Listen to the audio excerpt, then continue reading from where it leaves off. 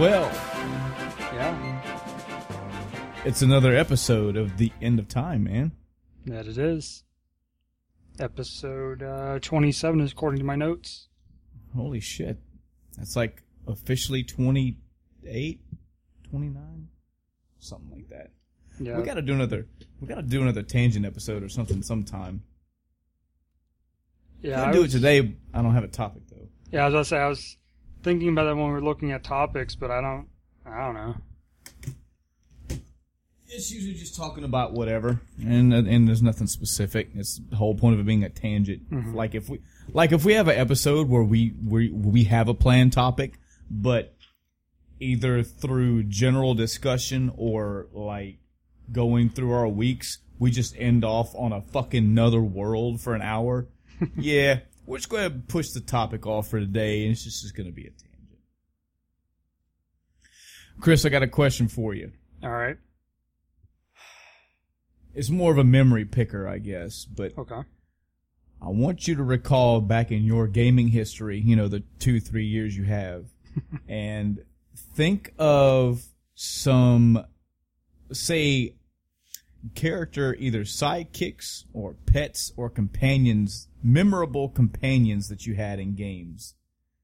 This will be a topic for one day, but see if you can think of some that just stick out in your mind, like, oh man, in this game, like me, of course, it'd be Mega Man playing with Rush.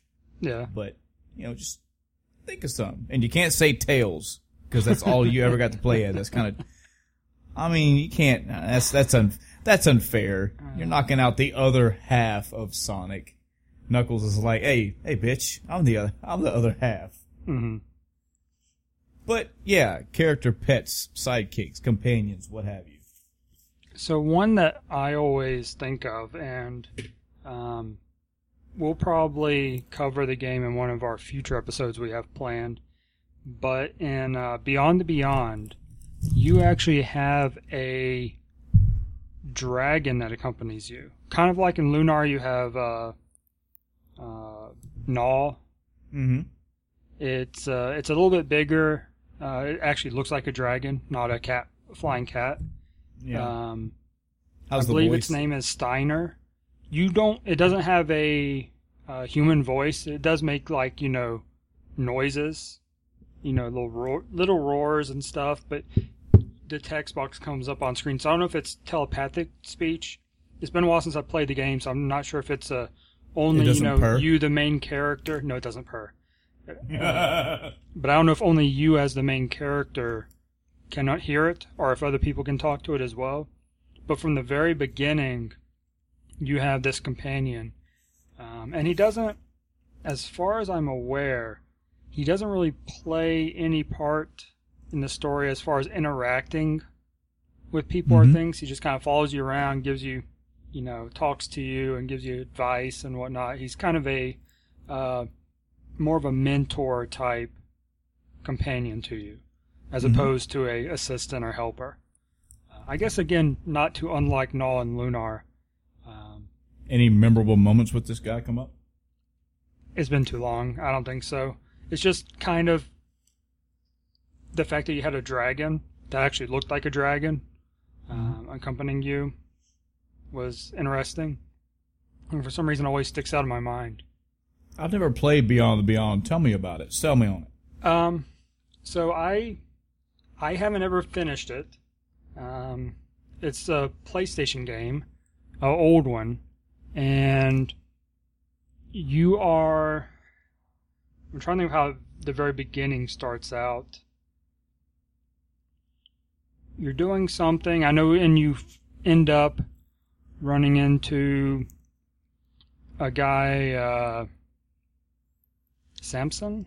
Something like that. He is the guy who can, do impossible feats of strength. And, Goku. Not that strong. But somehow he loses his powers. And so you're helping him out and stuff, because since he can't prove who he is, because I believe some king, ruler, or something that's in the area is bewitched, so he doesn't believe him, and he's, talked into throwing him in prison or something of the sort. So Samson's cursed, so he can't do this feat of strength to, move this pillar in the courtyard, I believe it is, as the test. So he gets thrown in prison, so you help him escape, and you're on the run. He fights with you, becomes a party member. And that's kind of where I left off on my play. I don't know why. It's one of those where I just got caught up in other games. I even started on emulator not too long ago. And I don't know why I stopped playing. It's another, I guess I just got sidetracked to something else. But it's always at the forefront of my mind when I think of games I need to go back and finish. Because I enjoyed playing what I played of it. I've got like the first 4 hours played like 6 times. I just need to keep playing. Sounds like, give me a second, audience, while I adjust my mic and get comfortable. Sounds like it may have been what normally happens to me when I get caught up in other games, and that could happen for myriad of reasons. Either I could have a brand spanking new game that I'm really, really interested in getting, and I've got it, and I'm like, I'm sorry, whatever game, you're off the burner. It could be that, look, as much as I love all games and try to love all games, when there's a game that doesn't draw my interest, I won't continue playing it, and there are games that haven't kept my interest, so I'd stop halfway through. There are games where I've got close to the end and been like, I'm done. And it could be many, many reasons. I'm actually going to talk about one of those today, as I put one to rest, so to speak. But it happens to everybody, man. I wish I could say that I have religiously completed every single game that's been put in front of me, but come on, that's rather unrealistic. Yeah. As much as a completionist as I am, if I don't like a game, I'm not going to keep playing it, no matter what point in the game I'm playing at. 2 games that come to mind immediately that I have stopped either at the end or close to the end. One was Final Fantasy 13. I'm pretty sure I was either in the last, area or dungeon or whatever. And Legend of the Dragoon, same thing. I got all the way to the end of that game. Now, neither one of these were, I got to the last boss, I couldn't beat the last boss, fuck this game, quit. No, for whatever reason, I made it all the way to those end of the finish lines and then just fucking took a left before I crossed the line. I just said, no, I'm done. I had no desire. Why it took all the way, it sounds like it's such a hard thing to argue because both of these are RPGs. And respectively, both, I think Dragoon has to be somewhere 50, 60, 70 hours. Probably the same thing with 13. So I guess I got fucking pie on my face, you know what I'm saying? I put 68 of 70 hours into a game and quit, and it just is what it is. For whatever reason, I just stopped playing. I don't remember Legend of Dragoon being that long. It's one I rented at our corner video store and played it over a few days. It might be that it's not. I think it was multiple discs, though, correct? Yes. Yeah, but that doesn't mean much. It could be just fucking FMVs took up the memory, Yeah. And 13, I think, was like 30 hours. Yeah. I'm using old school RPG numbers, I'm used to back in the day putting 50 something hours, yeah. Immediately comes to mind like Final Fantasy 6 and Final Fantasy 7. Multiple hours. And yes, a lot of those were grinding. Mm-hmm. And I think that's another testament to a game to me is if I'm doing whatever grinding and I don't mind. Not that I would like to. I can't think of somebody that you put this game in front of them and say, okay, of the 80 hours you're going to put in this game, 10, even though they're divided up into different areas, are going to be you running in a circle and fighting the same 3, 4, 6 sets of enemies over and over and over and over again. I can't think of how that would be fun or entertaining. It is work. Grinding is work. You don't Go ahead. really, in at least like 7, you don't have to do that as much though. Usually you can grind while also accomplishing something else. Yeah. Pretty much until you're just like maxing out materia or something stupid Yeah. like that. But for the most part, you're like, oh, I need to go over here and get this, and I'll just fight every enemy, along the Yeah. way. That goes a long way to helping ease the grind. Yeah. I mean, that's just a general RPG golden rule. If you can run from all the fights in this dungeon if you want to, but either one, you're going to come up to the boss and get your ass kicked, or you're going to get to the next area, and about halfway through those enemies are going to start tearing you to pieces. So yeah, I mean, when I say have to grind, I mean for a specific purpose. Yeah. I remember going to I believe it was the sunken submarine in 7, and that was where I used to grind AP to get my materias maxed out. Yeah, for me, there was an island or something that had goblins on it that gave the most AP or something like that. It's supposed to be. Yeah. I'm not sure how it compares to the submarine, but yeah, similar purpose. Right. Yeah, I mean, this was years ago. I may have done something else. I just specifically remember grinding in that area for a long period of time for whatever purpose. Same thing in 6. I remember going to like Cactar Island and fighting Cactars that either get AP or gold or both. Fighting Brachiosaurs or Brontosaurs, whatever. And these are just 2 RPGs. This is a natural occurrence in RPGs. If you get to a point where you can't progress because of difficulty, you got 2 ways to do it. Well, at least a minimum of 2 ways. One, you can figure out what the fuck your party has and learn their abilities, learn their strategies, learn how to play your characters better. Use the items that you never want to get rid of. Use the spells that you don't know how to use. Or you could just go grind for hours and, get 4, 5, 6, 10 levels and just muscle them. I used to do the grinding back in the day. That was the easy way for me. But I like the challenge these days. I like when a game gives you more options and makes the options more accessible to you. So it kind of pushes you to make you want to use characters in different ways. I mean, a good example would be Final Fantasy X. You could just throw Auron at everything and he would just 1 to 2 shot blade kill everything, but that's not the way the battle system was made. It was made to where every enemy type was weak to some character's attack some way, be it magic, piercing, throwing a ball, just blunt damage. It was made to do that way. So when you got to a boss, you could just beef up levels. There were a couple bosses in 10 that were kind of walls for me, but instead of just getting 15 levels and beating it, I went back and did homework on my own self. I looked at you can scan enemies and find out what their weaknesses are. Run through your characters that by one of those points had to have been level 20 or 30s. There's a multitude of weapons, items, abilities that were at my disposal. My disposable. Today is another no talk day, but that's okay. I want to muscle through it anyway. That was a lot of rhymes. I didn't mean to. Man, I really don't know what I do. Oh shit, Chris, stop me. I'm rhyming. I can't stop it. And there are games today that do the leveling system better.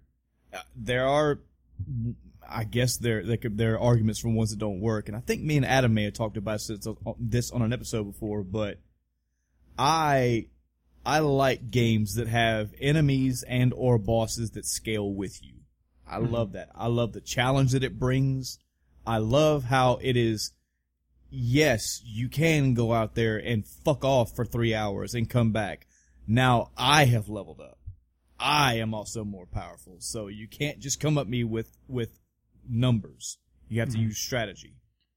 And it doesn't even have to just be RPGs. It can be action games too. Dark Souls the whole Souls series is known for doing this. So hello everyone. Yeah, go ahead. You didn't answer the companion question. The companion question. Oh, yeah, my own damn question. Shit, I totally was not thinking about my own answer. Put me on the spot. I mean, Rush does come to mind immediately if I'm going to cop out and use a really easy answer. I've always loved Rush, and a lot of people don't know Rush has not been in the Mega Man series forever. I believe Rush's first appearance was Mega Man 4. God, I hope I'm right on that. Because Mega Man 1, I don't believe there were. You had no, you did. You did. Shit. It's been too long from the classic series. I'm such an asshole. I know number 2 you did, because number 2 had like the wall climbing one and yada, yada, yada. Number 3 also had options. Man, it might have been 3. 3. It might have been 3. Google confirmed. Yep, Google confirmed that I am a shitbag Mega Man fan. But yeah, 2 they were options, so to speak. You had one that acted like a torpedo that just flew across the screen as you could ride it like a jet. You had an option that you would throw this bouncing thing, and when it landed on the wall, it would climb up and down the wall, so you could have like a platform. Mega Man 3 rolls around, he gets a companion called Rush. It's a dog, and the dog can transform into different things. And throughout the series, he's been able to transform into different things to help you have more maneuverability in the game, in the levels. You had one that was just a fucking spring on his back, and you jump on him and it lets you jump higher. You had a jet one, you get on his back, he flies across the screen. I think Rush had Rush Marine made its first appearance in Mega Man 4. So he just fucking goes in the water and lets you move around the water faster, which was convenient because there was a water level in Dive Man stage. Mega Man 6 had the awesome one though, because Rush actually transformed into a suit of armor, and either one, it was a jet pack that would let Mega Man through a rechargeable meter fly across the screen. Or he would have one that had a fucking mega punch, and you could like hit larger unbreakable walls with it, also with a recharge thing. It's pretty nice. Rush has always been a good companion. I did also like Jesus, I'm gonna say Wolf, but I'm totally fucking wrong on that, I believe. In Metal Gear Solid 5, the Phantom Pain. Chris, have you played Metal Gear Solid 5, the Phantom Pain? I have not. Man, why not? It's just one of the series I never really, after 2, never really got into a series. No particular reason. I highly recommend 5, man. It's still got Kojima's shit in it, and there's no doubt about that. But the game is pretty fucking good. The companion in that one was D-Dog. I always like that. There's actually like cutscenes in the game where it's obviously fucking photobombed opportunity where it's Snake looking back at the screen and D-Dog as well. I don't know. Pretty cool companion. Man, I'm thinking fucking dogs. There's more there are more companions and pets out there than dogs. You know what? That's okay. We're going to go ahead and jot this in the official End of Time cast spreadsheet as a topic. Favorite companions already and pets. Done. Damn it. I'm wondering why I can't do it because you're already doing it. Hello everyone and welcome to the End of Time. I'm Michael. I'm Chris. And as Chris said, this was episode 27, correct? Yep. Yes. This is episode 27. Correct. For anybody that doesn't know, I don't know if I've ever even explained where the End of Time name comes from. Maybe in the pilots. Maybe I did.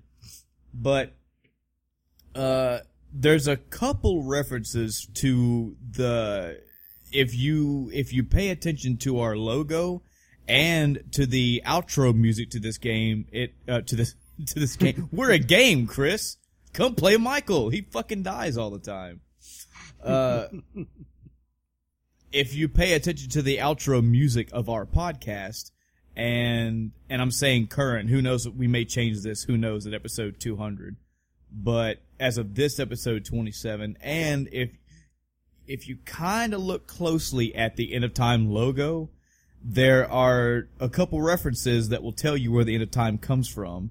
The outro music for the End of Time podcast is the very, very last music you can ever possibly hear in Chrono Trigger.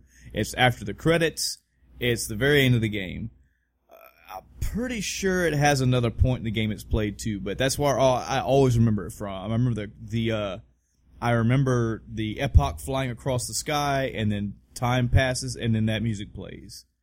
I also made in our End of Time cast logo, if you look there, if you happen to, you could just pull up Facebook right now and just go to the page, you could see it for yourself. But the actual the current End of Time cast logo has the words End of Time, and it's just fucking wrote the words. But underneath, there is a little, what looks like a white and blue symbol, a white and blue thing. That is actually one of the pillars pillars of light that you can find in Chrono Trigger in the End of Time. The pillars take you to different time zones throughout the game, and they're one of the ways you teleport and get around the world in that game. So the End of Time, I mean, it's I could be, prophetic. It has lots of meanings about what Chris and I will be playing games to the End of Time. That's what we always say. But that's where the physical End of Time comes from. It's from Chrono Trigger, from the actual End of Time. I had, Chris, actually for today. It was pointed out to me by our awesome friend Adam at work. Oh, he was real happy to let me know I fucked something up. And I was going to say it, but I have forgotten it conveniently. So I guess that means we didn't really have one. Oh, wait, we did. I think I told you about one, correct? I think just there was one that I had sent you like early in the week, like, hey, I wanna add this. Yeah, it was related to the cheating topic. Oh, yeah. One addition from last week I completely glossed over was, for those of you who don't know, you can check out episode 26. Our topic was cheating in many formats, passwords, peripherals, etc. I forgot another P was player's guides. It's 2 words, but whatever. I treat player's guides in the same way that I would treat save states in thought. You could buy Final Fantasy 15, and at the same purchase, you could also buy a player's guide for Final Fantasy 15. At this point, I see no problem. Number one, I don't know about you, Chris, but I used to collect player's guides back in the day, a long time ago. I like the artwork in them. For whatever reason, there were times where I like to just read player's guides, but buying the game, buying the player's guides right off the bat, no problem. Getting into the game, you are stuck at a point. You are stuck for days, hours, whatever the fuck your tolerance limit is. You pull out the guide, you figure out what to do, you move on. Hey, that's cool. I mean, we all get stuck. Some people are very adamant about not figuring shit out to where either they just keep playing it until they figure it out, days, weeks, months, or they just quit the game. Me, I don't see a problem with you're stuck and you're moving past. It could be something, there's a puzzle you didn't get. There could be some item that you were supposed to find, you cannot find it. There could be a door, a key, whatever.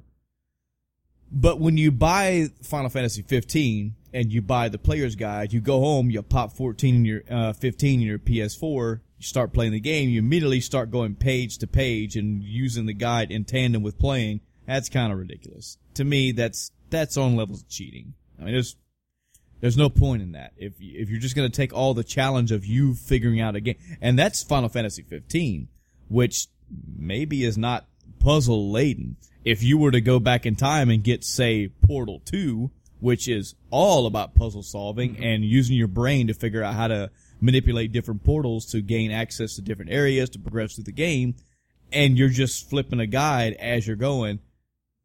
I mean, it is cheating, but again, to me, I treat that as save stating every single 5 seconds. I mean, what are you doing? Like, you're completely removing the challenge of what's going on with the game. So, I mean, you're on a game like Portal, you're essentially not playing the game anymore. You're just walking through it. Yep. So at that point, why are you even doing it? And also, I feel like I would get into the mentality of, I'm not playing the game, I'm simply following instructions. Yeah. It's basically like you're cooking food. At that point, difference. Go ahead. At that point, why not just go watch a Let's Play? Right. Exactly. If it's literally, you're just painting by numbers. You're doing exactly what the guide says. You're fighting this battle this specific way, already knowing the weaknesses, already knowing what you're supposed to do, already knowing the mechanics, and then you move on, and you know exactly where to go next. You know exactly what to do, who to talk to, what enemy. That's cheating to a, man, I kind of feel sorry for you level. That's just something I thought about, and I may think of more, but I'm saddened to say, Chris, that was the first, actually, we've had in a long time. Yeah. And I just feel saddened by that, man. I feel like we owe our audience an apology for not being perfect like we always are. They deserve better than that, Chris, you know? You do. I don't. I mean, you're the producer. It's on you. The 6 people that listen to us right now, they deserve better than that. They deserve better than that. Chris, it's been a week. Yeah. It's been a week. Do you want to go first? Shall I? You know what? I probably should to get my boring stuff out of the way. Yes, please. Get your boring fucking no game playing week out of the way. That's almost exactly what it was. I did not touch a single console or PC game all week. I was joking. I'm so sorry. Yeah. So I may have played something Friday, but I don't think I did. So we had recorded last Thursday. Today's Thursday, so it's been exactly a week. I don't remember what I did on Friday, but Saturday afternoon, I got on a bus for a 17-hour bus ride back to Virginia to go pack up the last of our stuff and drive my car back, because we drove, one vehicle up, and then I went to get the other one. Mm-hmm. Man, did I have a lot of crap left.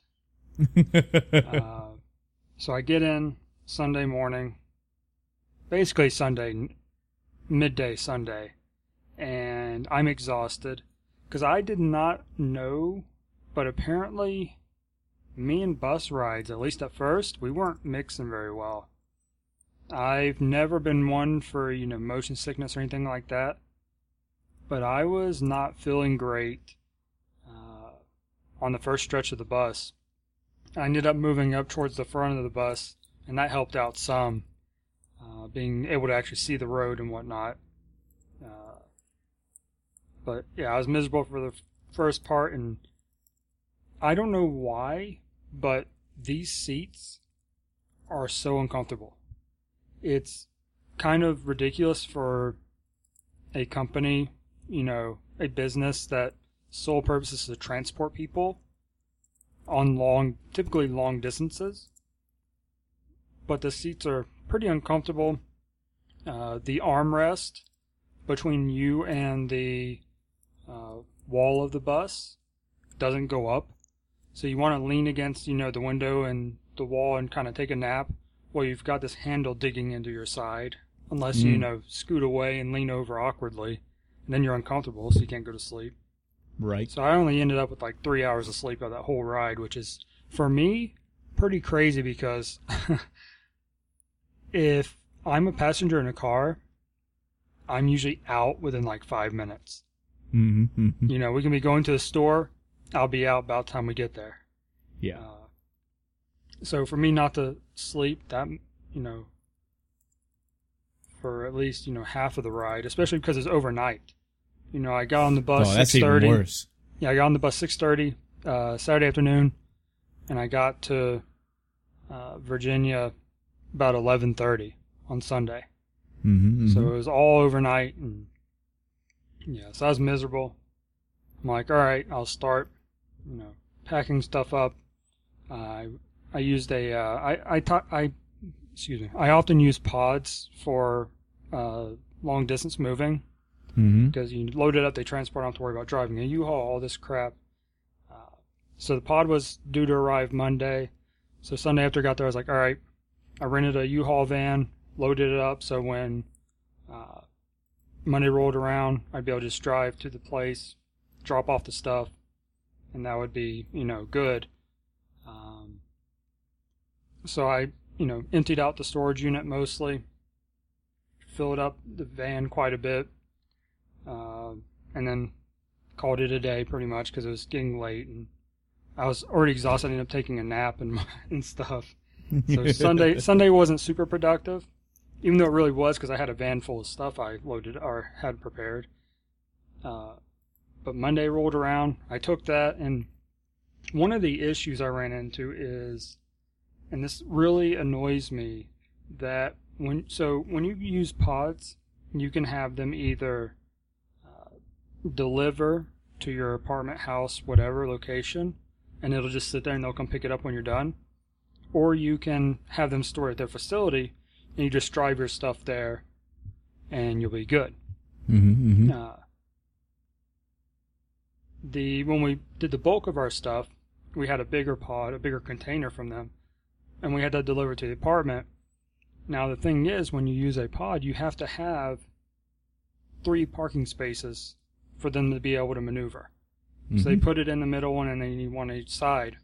Well, when you're in an apartment, you can't control where people are parking. So yeah, true. When they dropped off the first pod, I parked one of my vehicles on each side. And then when they came to pick it up, I moved. So, they had the room to maneuver. Mm-hmm. This time, since I only had one vehicle there, I was concerned that they'd come to pick it up or drop it off, and there wouldn't be, the spots they need. So I opted to do it at the facility. Well, their hours are from 8 to 3. So very little time to actually load stuff, especially considering it's a 20-minute drive there and 20-minute drive back. So essentially that time adds up. Yeah. So from 8 to 3, I could get in maybe 3 loads, which is not great. It wasn't so bad on Monday because I had the U-Haul van. So I did the load from storage, and then I loaded up a bunch of stuff from the apartment and took it. But then I turned the U-Haul back in that afternoon, which was a terrible mistake. But I was like, I only need a couple more loads with my car and I'll be good. No, I needed 3 more loads with my car, and that was pushing it. I actually ended up forgetting a couple things, maybe throwing out a couple of things I originally didn't plan to throw out, which isn't necessarily a bad thing, because I'm a bit of a hoarder, so I'm like, I'll just throw it out. But I understand. Yeah, so Tuesday was ridiculous. And it was shipping out Wednesday, so I didn't have any extra time. I couldn't go back Wednesday morning and finish it up. And I was expecting to drive back up here Tuesday, so I'd be home Tuesday. Instead, I started cleaning up stuff, getting rid of the trash we had furniture we weren't bringing, so I was breaking all that down, getting in dumpsters and whatnot. And finally, about 11 o'clock Tuesday night, I'm like, I don't think I'm going to be driving tonight because I still have a lot to do. So I ended up staying there another night. So Wednesday morning, got up, taking trash out, I guess, again, and cleaning stuff and getting stuff ready to load in the car for the drive. So I didn't get in until last night about 12:30. Oh, man. And I even took with me, I was ready to game. I was ready to do stuff. I took with me my laptop with my controller, my PS2 controller and adapter. I took my DS. I took my podcast notebook, and I took my new D&D notebook. I was prepared, to have all these things for this free time I was going to have on the bus or on the at night, because I'd be done. No, I didn't touch any of it. Damn. I did take the laptop out to watch some videos, but that was about it. Well, I'll tell you, Chris, if you want, Yeah. if your week was just no gaming, I have some news we could just talk about. I can just get your thoughts on it if you want. Up to you. It's fine. I mean, unless there's anything else you wanted to talk about besides shitty U-Haul. Oh man, Jesus, the horror stories, I know. Yeah. I did keep up with my phone game, so it wasn't like I didn't do anything game related. That would just be ridiculous. Well, I'd be go for dead, it. you know? Yes. Nothing really to talk about. It's just typical routine game stuff. Knights and Dragons doing the heroic event and, fighting in the battles on the other games and whatnot. Just tedious stuff. Yeah. She had some type of engagement, you know. Well, I don't know. I guess I see some new stuff coming out around about this time. Some of it's actually topical for what we're going to talk about today, but I don't know if you heard, Chris, but Duke Nukem is getting a movie made. Oh boy. No, I don't think I knew about that one. Yeah.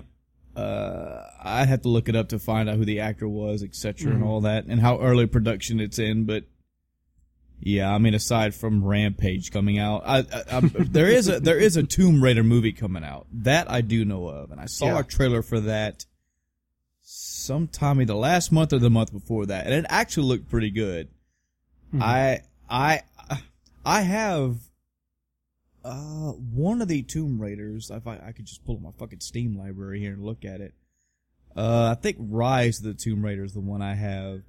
Yep, I have Rise of the Tomb Raider. I think I've actually put an hour or so into that game, and I gotta tell you, I'm all for the reimagining, the bringing back of Lara Croft in all these games. Wasn't really a fan of the original two movies, but this one that's coming out looks a little better. It looks like it's up the alley of what I'm expecting from Lara Croft in the games. How big of a Tomb Raider fan, so to speak, are you? Not as far as the series overall, not huge. I really enjoyed, the last game. But I know I played the older ones, the PlayStation ones, or at least one of them, a little bit. It's just another game, didn't really pop out at me. Yeah. And I don't think I've seen either of the movies. I played the first Tomb Raider.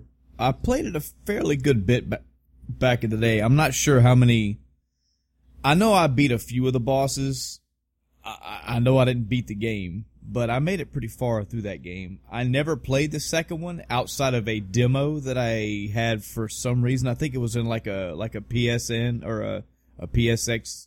Maybe gave me a demo in one of them, or somehow I come across a Tomb Raider 2 demo. I never played any of the other ones except for this Rise of the Tomb Raider, which I played for a little bit. So I can't profess on the series, but it's got decent mix of platforming, puzzle, adventure, shooting, action, so to speak. I'm interested. The movie looks good. I'll check it out. As far as Duke Nukem, again, I don't, I played like the PlayStation Duke Nukem, and I think there was one for the 64 as well. I played some of that one, but nowhere near as much as I ever played Doom. Like, same thing with Wolfenstein. I never played a single Wolfenstein in my life, with the exception of Wolfenstein The New Order, the newer games. So I can't really speak on Duke Nukem. I get the idea.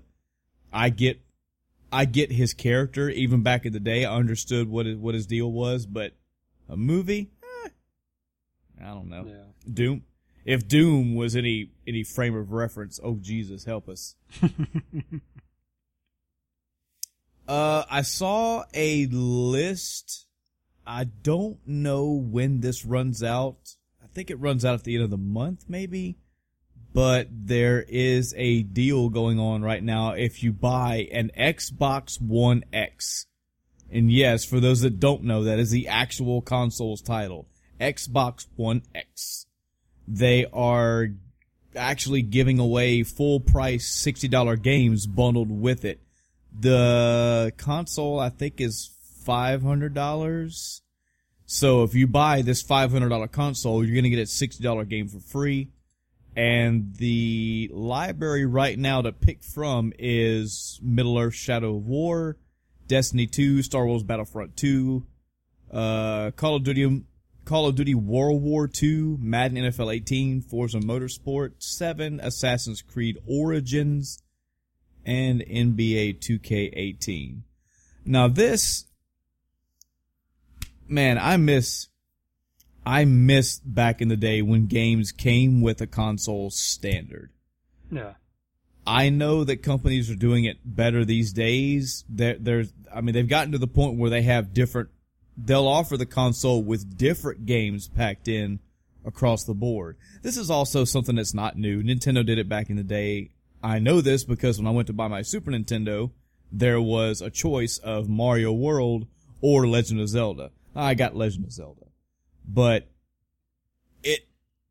that was like a standard back in the day. I don't know if you probably could buy a Nintendo or a Sega Genesis or a Super Nintendo standalone, but typically, if my memory serves me correct, the gold standard was you bought the console, it came with a game, or it came with a game. So I'm always down for them. And see, I like this version too because they have a multitude. Like it's not just like if you went from the months of January to March, there was a Xbox One with whatever game involved with it. Like I told you, apparently my friend had gifted me an Xbox One, and I completely didn't even realize that Assassin's Creed Black Flag came with that game. Those are far and few between, and the titles that they would come with, it seems like they would be like seasonal, so to speak.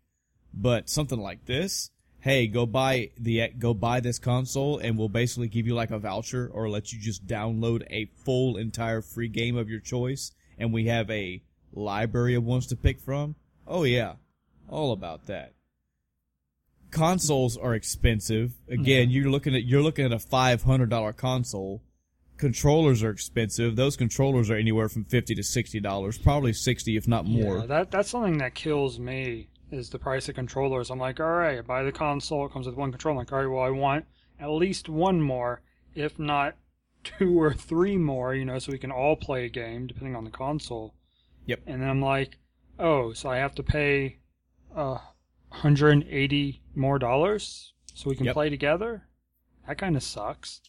And we're only speaking of this because back in our day, putting the old fogey hat on our head, back in our day, the shit standard was console, hookups, 2 controllers, game. Yeah. So it's everything you need, and even if you wanted to play with friends or family or what have you.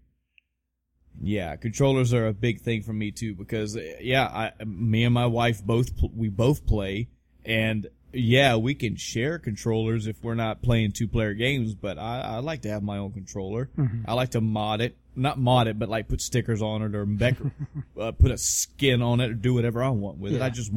I like my own controller. Same thing for the Xbox One. I play every single thing that I own on the PC with a Xbox One controller. I don't want to have to resync up to my Xbox One if I want to play my Xbox One. So I have to buy another one. That's another $70. And then you get into the games, which are $60, $70 something a piece. So I'm aware I have an expensive-ish hobby. It happens, but Jesus, when they do these little incentives to make things a little better on our wallets, I'm all about it, man. And that deal with the game is only at Best Buy. Oh, it's only on Best Buy. That's not a Microsoft thing. That's a Best Buy thing. Well, here at the End of Time podcast, we like to sponsor Best Buy for being fucking cool. we expect our checks in the mail soon, please. We have games to buy at Best Buy. Thanks. Let's see. I was looking at games coming out down the road, and I immediately stopped. Go ahead. Something not game related, but have you seen the preview for Krypton? Krypton? No, Yeah. I have So not. we were watching something. I think we were actually. I'm trying to remember, I think we were just watching wrestling or something, but it came on, and it caught my eye immediately because it starts off and it's flashing, between scenes as trailers do, and in between scenes, it's kind of outlining the Superman S. I'm like, oh, hey, something Superman related. But apparently, this is not related to Superman or even Superman's dad. It's like Superman's grandfather, or maybe even a generation behind that. I'm like, oh, okay. So I'm really intrigued, and this is going to be a TV series on Sci-Fi. So I need to look and see if I can find more information about it. I think it starts in March. I'll fact check that real quick, but it looked really interesting. So I'm kind of curious to see how it ends up being. Yeah, you can actually go check a trailer out right now. There's I'm looking at, I just saw literally a 20-second trailer. Yeah, it looks interesting. Yep, March 21st. Nice. Not bad. So that's on my list to watch and hopefully remember to watch when it comes out. That's a long way from now. Yeah. Speaking of stuff that's coming out pretty soon that you should watch, Black Panther is coming out next month. Recommend you check that out. Before I get into further news, and before I get into other movies you need to watch, how far have you made it down that list I gave you? Let's Nowhere. not talk about that. Gotcha. That's okay. My feelings aren't hurt at all. Only reason why I bring that up is because I guess you could work your way up the Marvel Cinematic Universe list until you get to Civil War, because that is the first MCU introduction of Black Panther. But you don't have to, because this is Black Panther's introduction movie. It's his storyline movie. Okay, so it's standalone. Yeah. Okay. So you will see him in Civil War. I mean, I'm sure you knew that. That was kind of all over the place. But I think so, yeah. His origin will be in this own standalone movie. Games that were coming out, I was looking at that and immediately stopped because apparently Monster Hunter World is either out or coming out within days. And oh my God. I believe it was today. Oh man, this game looks so good. I'm so interested in this game. Chris, what history do you have with Monster Hunter at all? As we've talked about before, I've only played the DS version. It was like Monster Hunter 3 Ultimate or something like that. It was the same one that had basically the same version on Wii, but I got the DS version because I needed a DS game. That's why why I bought it. Yeah. I saw it and I was like, oh hey, I've heard about Monster Hunter. It's supposed to be a good series. So I decided to give it a shot. Wasn't as hype as I was expecting it to be. And I left a little disappointed from it. Yeah. The main takeaway that I want to sell people on this game, I don't have it yet. I'm sure I'm waiting for, I believe it's August this game is coming out, or maybe even November. Either way, it's a long ways away, but it is coming to PC. It's coming to Steam, so woohoo! I'm waiting for that copy. Just because I don't want to pay $60 twice in the same year.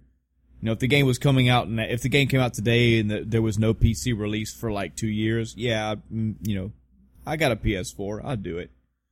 But the main sell from this game that I've heard from multiple sources, being Two Best Friends, being Giant Bomb, being other videos I've seen, Pro Jared did a good video on it as well, is that as I have said before, I am cursed with the Dark Soul virus, as in any action-style game, especially ones that revolve around swinging weapons around. I hold those games to Dark Souls standards. I don't mean to, it's just that those are kind of the best for me. And I haven't found, with the exception of Neo, since Neo is so new, and I'm gonna get to that game in just a second on my week as well. But a game like Monster Hunter, I can play that game and I can parallel it to Dark Souls. I can parallel it back and forth and see the differences, the similarities. I get where the delayed action, the commitment to movements, all that. I get all that. And yet it still feels, while on the one hand, it's not so much the game is difficult. It's just that for me, Monster Hunter front-loaded a lot of tutorial and text at the very beginning of the game. And I get saturated pretty quick. And as I also mentioned before, I wanted to go out into the world and do shit. And it's more of, go figure this shit out, go learn this, go learn this, go learn this. And then when I actually got out into the world, there were a few things that just turned me off of it. Not horribly, not in a hatred way. I had a few aha moments and victories and all that, but the repetitive combat of having to go every time and go kill an enemy over and over and over again and hoping that you get that RNG piece to drop or that whatever to drop off of them, to carve from them, that was one. Just the battle system felt it just felt archaic. And it felt it seemed more than what it needed to be. In that vein, from what I hear of Monster Hunter World, is that game does two things very well.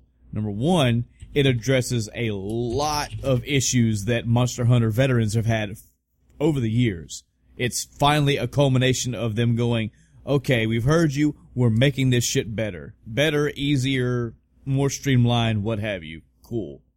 And also, for newcomers, because jumping into Monster Hunter right off the bat with no background is kind of rough, the game apparently is way easier for newcomers to come in. It's easier for them to jump in with no experience.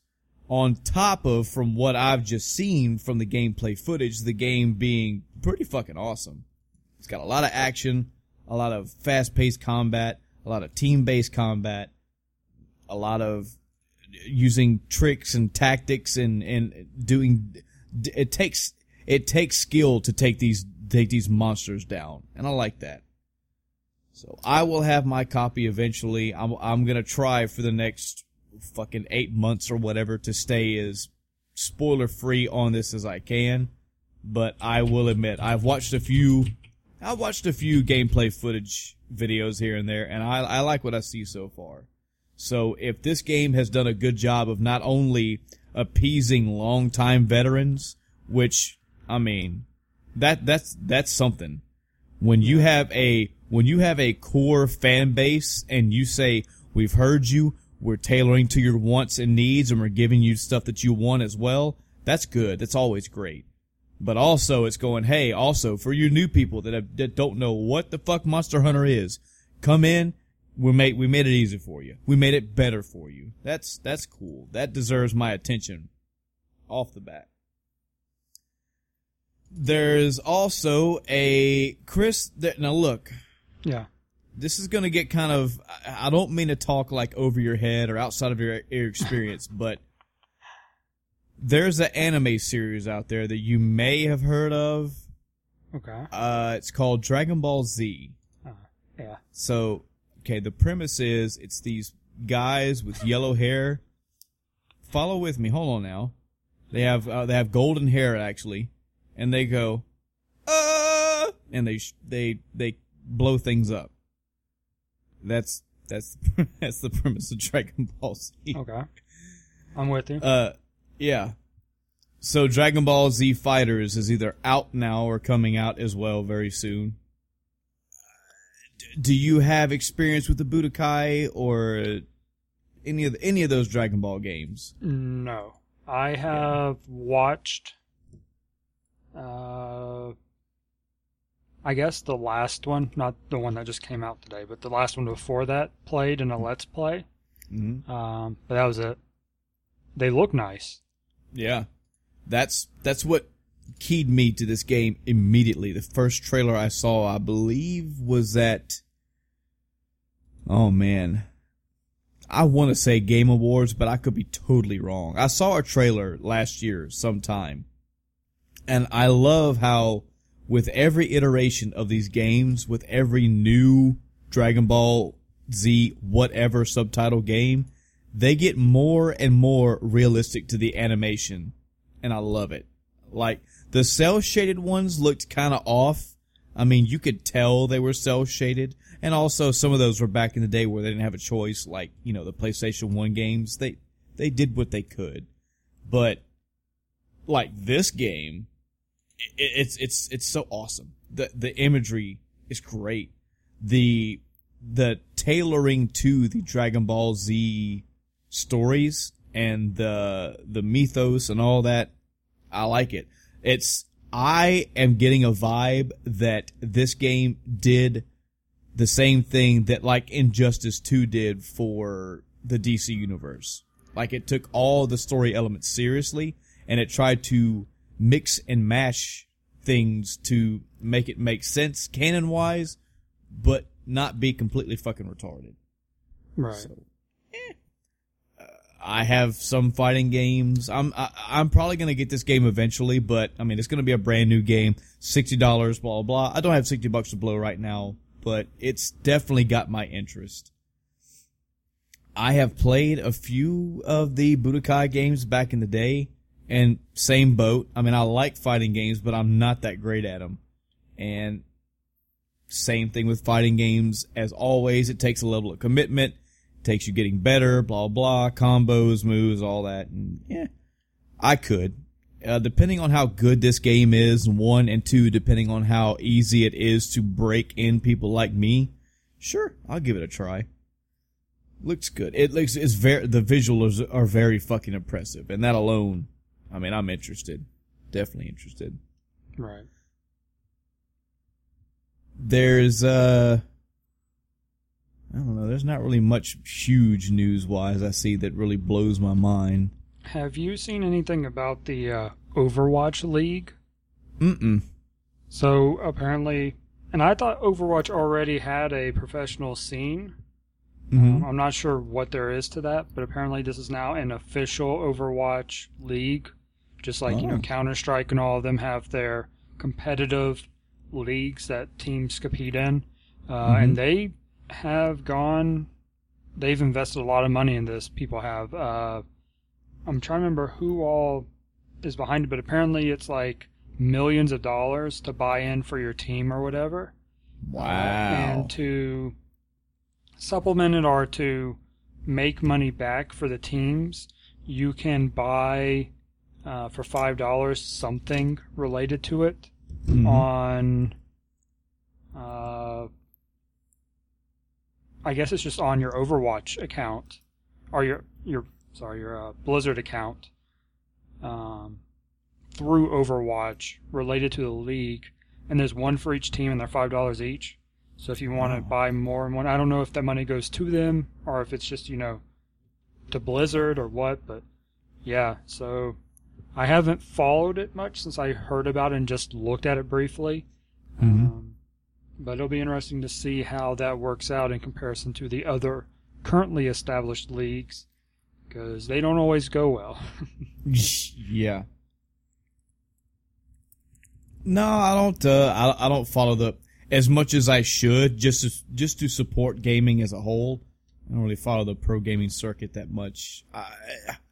I'll watch like Evo. I'm all about watching fighting game tournaments, because I feel like I can kind of keep up with what's going on screen. But I don't play League of Legends. I could probably watch an Overwatch. I could watch Overwatch. But, yeah, sadly, I think the only, and I'm using a very loose phrase, the only, like, competitive thing that I watch for gaming is usually GDQ. I'm all up in its speedrunning stuff. So you can definitely tell that something new is coming out tonight. Oh, yeah? Because can't sign into PSN. Oh, God. Yeah. So That's the one thing I really dislike about the PlayStation Network is it always has these issues. It's ridiculous, It kind of stems, I've always been more of a fan of Xbox's online experience because you could do it for free. Mm-hmm. PlayStation Network, for a while, you had to pay for it to have any access, which I don't know if that's still true. I don't think it is anymore. You just get like the plus benefits and whatever, just like with Xbox Live. Yeah, the Gold Xbox or whatever Live, it is. yeah. You get, your free games and whatever. Mm-hmm. But I know for a while with PlayStation Network, you had to pay for it just straight up, which seemed kind of ridiculous. But yeah, they just have all kinds of network reliability issues, however you want to put it. So yeah, I went online a minute ago and I actually bought Monster Hunter World. It comes out tomorrow. You have it? Yes, I just went and bought it. Because another friend I just posted on Facebook right before we started saying, "Oh hey, I bought Monster Hunter World and I'll be playing it once it loads." So I already have at least one friend that's going to be playing it on PS4, so I went ahead and bought it. Wow. Because it looks good and I want to give it a shot. So. Yeah. Well, damn, Chris, I may have to get the damn thing myself. I'll give you some feedback next week and see if I can guide you one way or the other.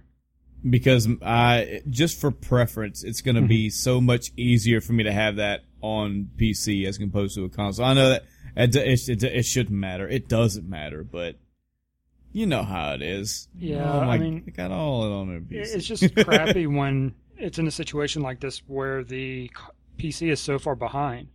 Yeah. I mean, they did the same thing with Destiny 2. Destiny 2's PC was 2 months behind the console release. Mm-hmm. Which there's no reason for that in this, era. Yeah. Well, I eagerly await your feedback on that game. I'm hoping there's good things. Hoping I or nobody else have built this game too much for you. It just looks fun. That's all I know. It looks fun. If a game looks fun just from gameplay, shoot. We shall see. Indeed. I guess I can mosey on into my week. All right. I have played games. Well done. All right. Well, that was my week. So, where to begin? So at the beginning. Man, that's solid logic there, Chris. This is why you get paid the big bucks, man. Wait, I get paid? So,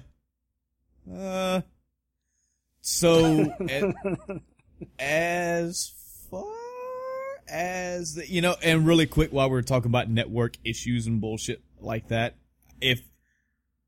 to make a first world complaint, I hate downloading games from Steam. It takes so fucking long, and Steam is capped. Like, there's a few little kind of tricks you can do, like going to change to a faster region at a different time of the day, but that doesn't matter if you got 200 megabytes per second, lightning fast internet speed. Steam is going to download at Steam's speed. The end. So, luckily, I've gotten to where repopulating my library and getting games back on my hard drive, I just do it during the day. But it's really unnerving when you have like 40 games to re-download in your queue and you leave for work and you come back home 8-9 hours later and there's a game and a half finished. Yeah, I don't have that much of an issue with it. So I'm not sure. It depends on the size of the game. That's all it ever is. Like the games that are 50, 60 gigs, yeah, they take time.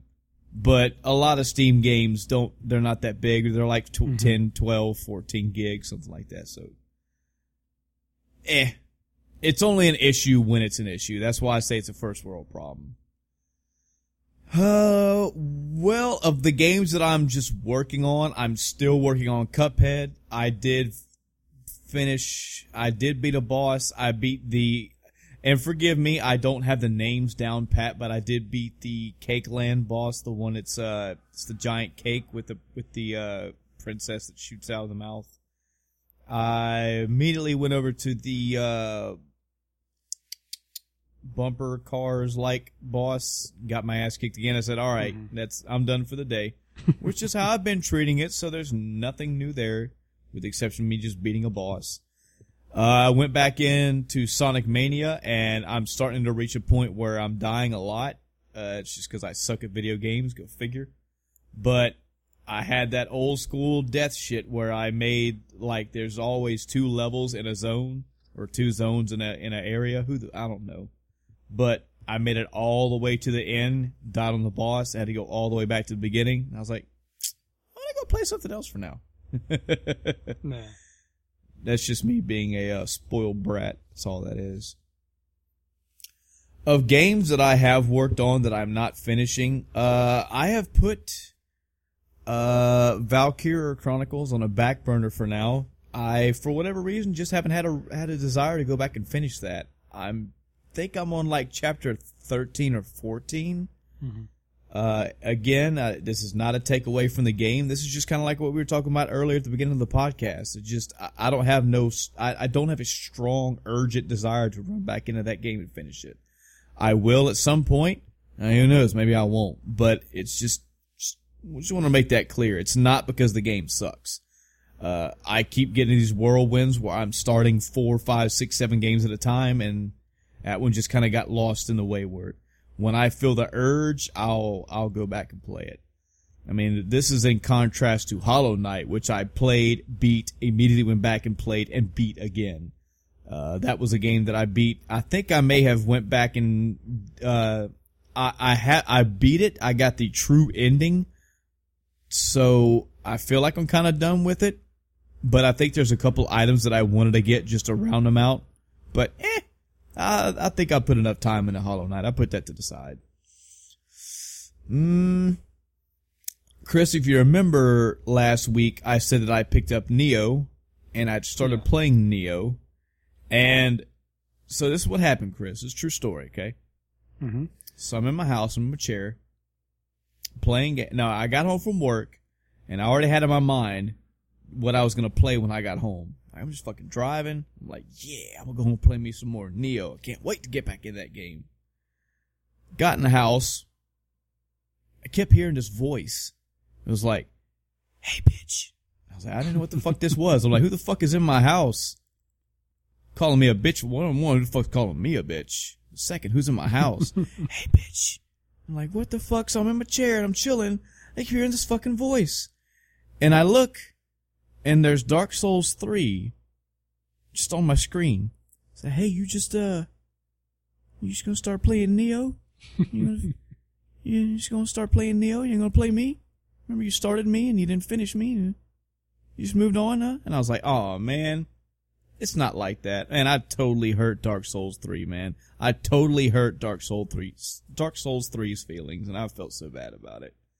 But yes, I did start Dark Souls 3 several months ago. I made about 5 hours into the game, and same thing. I just kind of got knocked up with, wow, whoa. I got knocked, yeah. Man, if I could have a baby and it came out a video game, good God. Man, I would never have to work again for many reasons. But I was playing other games and kept having other games interrupt my time. And I never got back to Dark Souls 3. And then when I started playing Neo, hey, Neo's fucking great. It was scratching that itch immediately. Within the first 5-10 minutes of that game, I was like, fuck yes, this is what I miss. And then I remembered, oh yeah, I was playing Dark Souls 3. And I totally really need to get back to that game and beat it before I move on to another Souls game.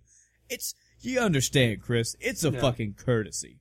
It's a courtesy. I can't, and really I should go back and finish Demon Souls as well. I think I'm like 3/4, if not 4/5 of the way through Demon Souls.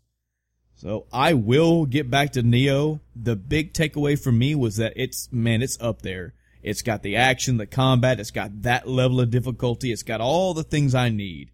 However, Dark Souls has all that as well, and I need to finish that out of sheer fucking principle.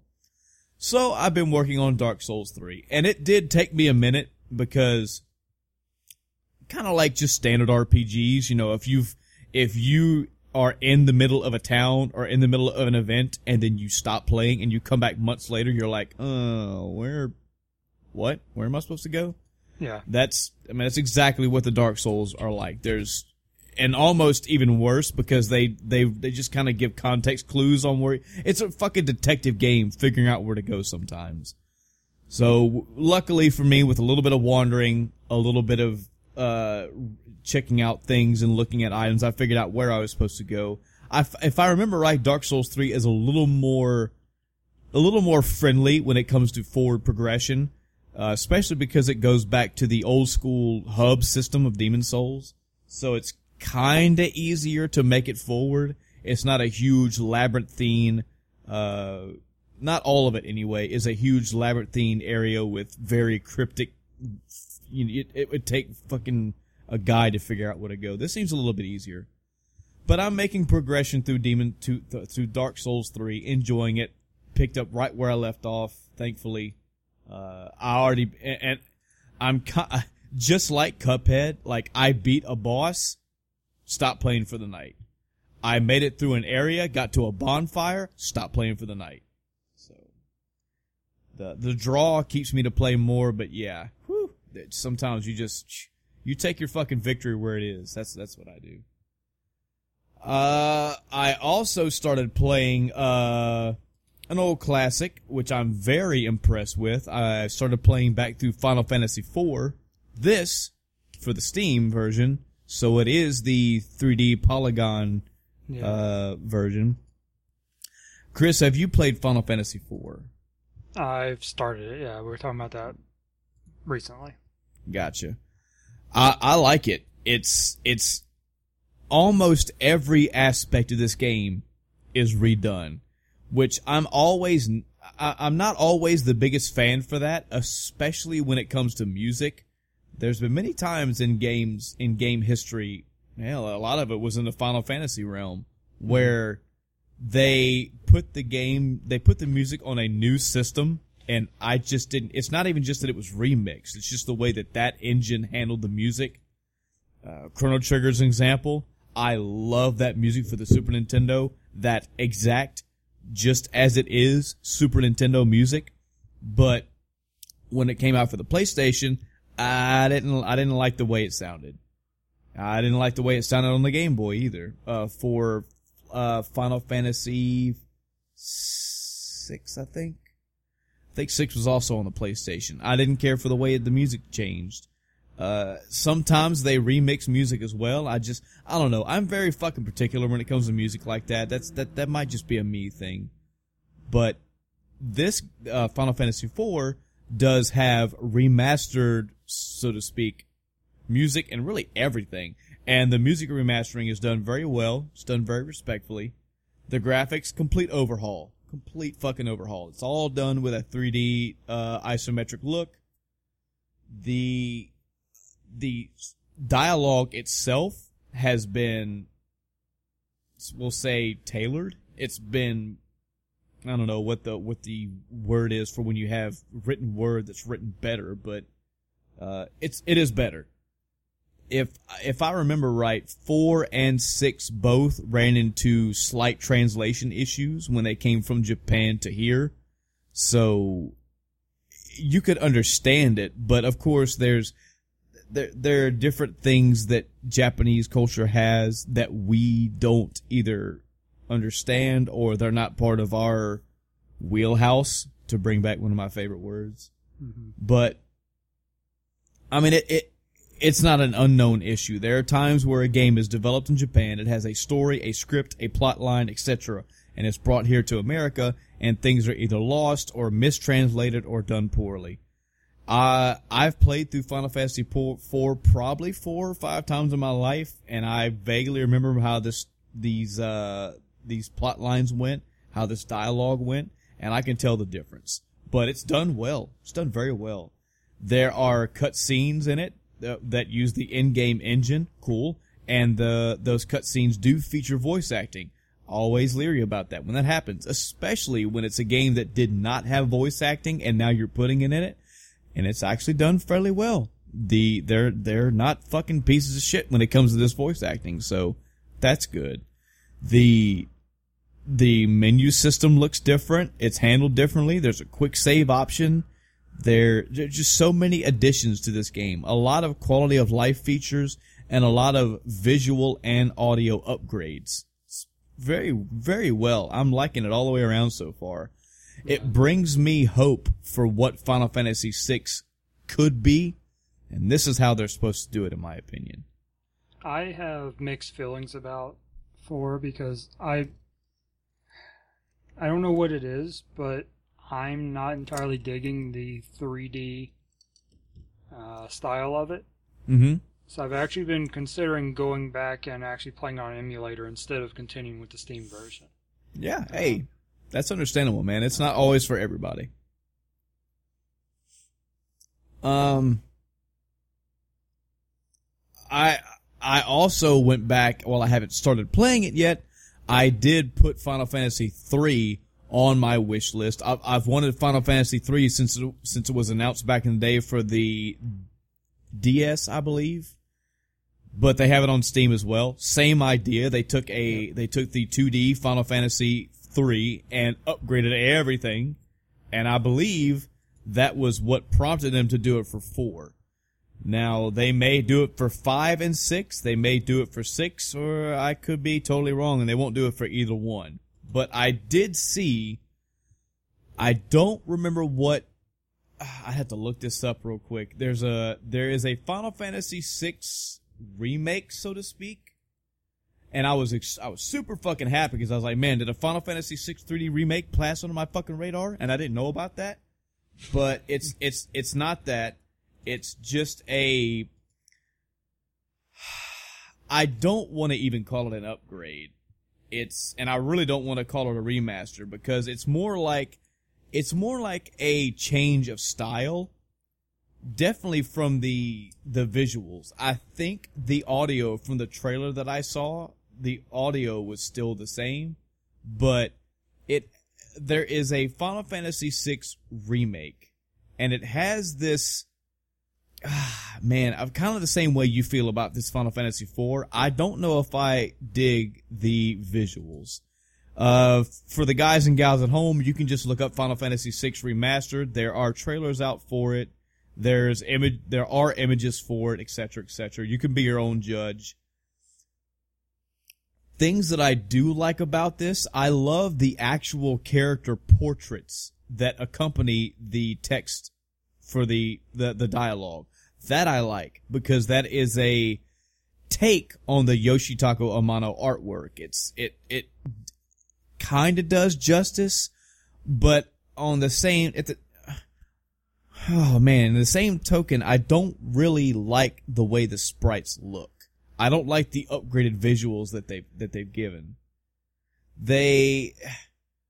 I don't know. It just kind of rubs me the wrong way. It looks kind of like somebody put a particular filter over an emulator or a particular ROM. I don't know. Maybe I could play it and check it out, but I don't know. Just that's a very important game to me, and I would be totally down with seeing a Final Fantasy III or Final Fantasy IV 3D style overhaul to it, but you gotta be real fucking careful, man. That game's precious. Not too much you want to do to fuck that game up. So anyway, yeah, playing Final Fantasy IV, digging it, having a good time going back through. You immediately realize, especially if you're an old school gamer who's went to new school RPGs and then went back to this old shit, man, these games were slow. Holy shit. Chris, I have the speed in this game turned all the way up, and I can barely tell how faster that meter moves. It's so sad. I grew up with this. It's cool. I can get over that. It's not a deal breaker, but it's just, wow, this is what the fuck I spent my life doing as a kid right here. Just sitting in these long ass battles. I mean, that's where we go from, 60 hours to 30 hours. Precisely. Waiting on the bar to fill. Yep. So we're playing through those two and I have good times with both of those. I've dabbled a little bit in Tekken 7. I just did a few of the storyline fights. Love it. Fucking beautiful game. Awesome. Fun. I dabbled a little bit also in King of Fighters 13, I believe is the one that I have. Again, just knock some matches in just to see, just to fuck around. Yeah, cool. Same thing with Killer. I kind of went on like a little fighting game kick for half a day, just fucked around. And then I played some Injustice 2 and the Injustice 2 tutorial before I went into the actual story. And yeah, it's all of those. They're good. Fighting games, cool. And then, Chris, started playing Persona 5. Ooh. Yeah. Don't know what I want to say about it. Okay. Let me explain. Uh-huh. Off the top, I can tell you now, this is not a Nier Automata situation. Okay? The story in this game is much more grounded. It's more understood. You totally fucking get what's going on. There's no fucking ham-fisted somebody with a message, somebody's trying to have so much fucking imagery and blah. This is not a Nier Automata situation. That's number one. Number two, I was going to do my homework and actually pull up my save file and see how many hours I'm into Persona 5. But if I had to guess, I want to say I'm about 10, 15 hours into the game. Initially, and I mean very initially, I'm not loving the game. Okay, and that kind of bothers me, but I'm kind of getting the idea that it doesn't need to bother me. A few things. One, apparently this game does hold your hand for an extended period of time. Now, given the content in this game, given all the things that you can do in this game and all the mechanics and the systems, and given the way that they explain these things to you, I get it. There's a long, basically, tutorial. The game doesn't really open up initially. There's a lot of shit to do, but it's not a lot of shit to do as in the game has an open world and they just say go. It's more like do this thing, learn this thing. Do this thing, learn this thing over and over and over repeatedly. Mm-hmm. That's fine. Second thing, I don't know if I explained this back in the day, but I have only played one Persona in my entire existence. I only played one. And that was Persona 1 for PlayStation. We're talking 2 decades ago, if not more. And I don't remember anything about that game. Like, nothing. I don't remember how long I played it. It seemed like it was a very short amount of time. I wish I could say something about it. I really don't remember. I remember there were green icons on a map, and you do remember getting to the battles and your characters go Persona, and I don't know. So and that's just one game. This Persona / Shin Megami Tensei series, there's like 15 or 20 games in this. So for the people who are balls deep in this series, they have more, I feel they have a more passionate opinion of this early on than I do. You know, it would be like me and you playing every Halo in existence, and then Halo 6 comes out and we go, okay, this is what we don't like. This is what we like. As opposed to somebody that's never played any Halo and just jumps in and goes, I don't know how I feel. Yeah. That's kind of where I am in the comparisons part. There is a lot going for this game. everything that I've read and heard about this game is the style. It's got a lot of style to it. It's got its own personality as a game, and I see that all over the place, and I'm enjoying that. The music does fit. I like that. The graphics, good, awesome. There's a lot to do. Apparently, this game opens up a little bit later, and I'm at the point now where I can see where the time sinks come in. Like, initially, the first large handful of missions that you have to go on, they're driven. Because the game revolves around a time system. You have, you go through days of the week, and you have different times during the day. And apparently later in the game, or very soon for me, there's a lot of time management. You have to figure out what you want to do in a day. And then you have a deadline, be the end of a week or so many days from now to get everything you can done, including, beating a dungeon. So managing your time throughout that week to do all the things you need to do before you go to and beat the dungeon, that I get. I wasn't seeing any of that until like just now. These past couple of days I've been playing, I'm finally at a point to where they're like, okay, on this day, if you don't beat that dungeon, game over. So you have this many days to go do stuff. And I'm like, okay, what should I do? And they're like, just go. Just go do stuff. Mm-hmm. And I am starting to have it open to me as even more days go on. It's like, hey, you can go here and do this. You can go here and do this. This is why you want to do this. This is why you want to do this. So this may be for me a situation more akin to my Valkyria Chronicles situation. For those new to the End of Time, when it was initially proposed to me to play Valkyria Chronicles, I played several missions into that game, and I was just like, man, I'm not feeling it. It's good. It's got good quality. It is a good game, but I'm not feeling it.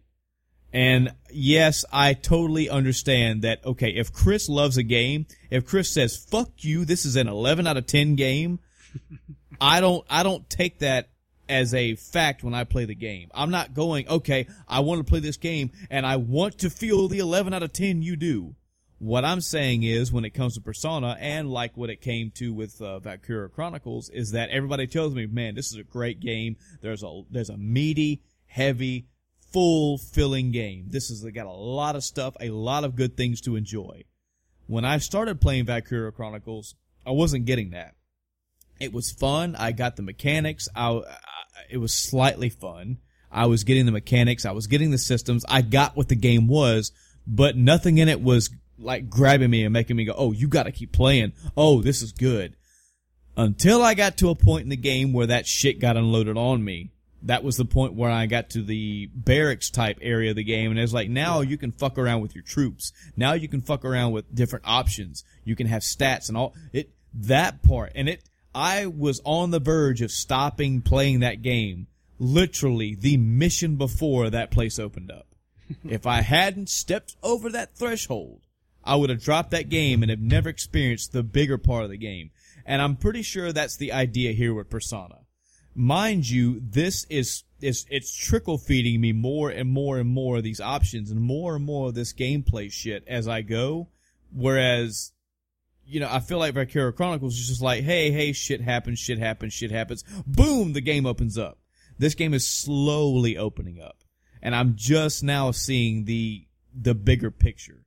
So maybe once I get past this initial like training area, maybe once bigger dungeons / areas open up, once I have a better grasp of how all these personas work and the fusion systems, the velvet rooms, and why I should read books and why I should build these friendships and why I should take my time in the day to do this. Maybe once I start managing all that, actually doing all that, maybe it'll be better for me.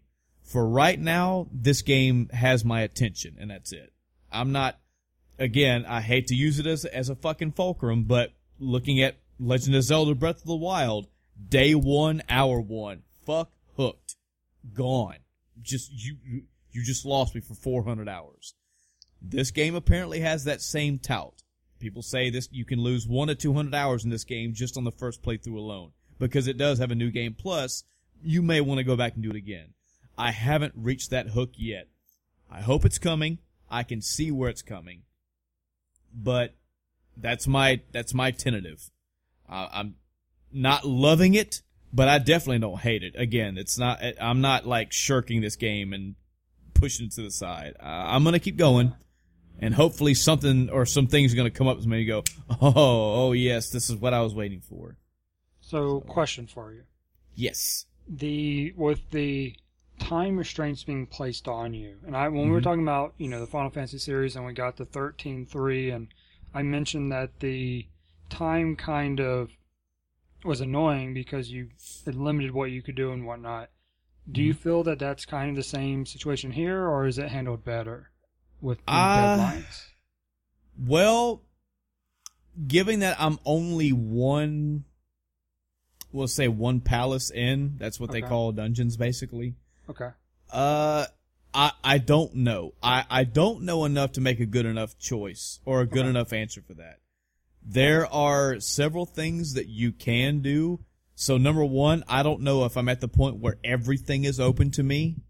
And two, I don't know if I need more missions in to where I can go, okay, there are 50 things to do, but this time restraint only gives me the chance to do 20 max. Like, I don't know that. I don't know that yet.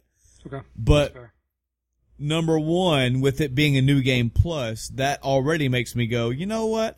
Some shit doesn't get done. That's okay. We'll see. I can do it on the next playthrough, provided I'm interested in the game that much, mind you. Yeah, generally. Go ahead. No. Go ahead. Go right ahead. Generally speaking, how often do you do New Game Plus on games? Usually every time. Like, right off the bat, Chrono Trigger comes to mind, and man, I did several New Game Pluses with that game.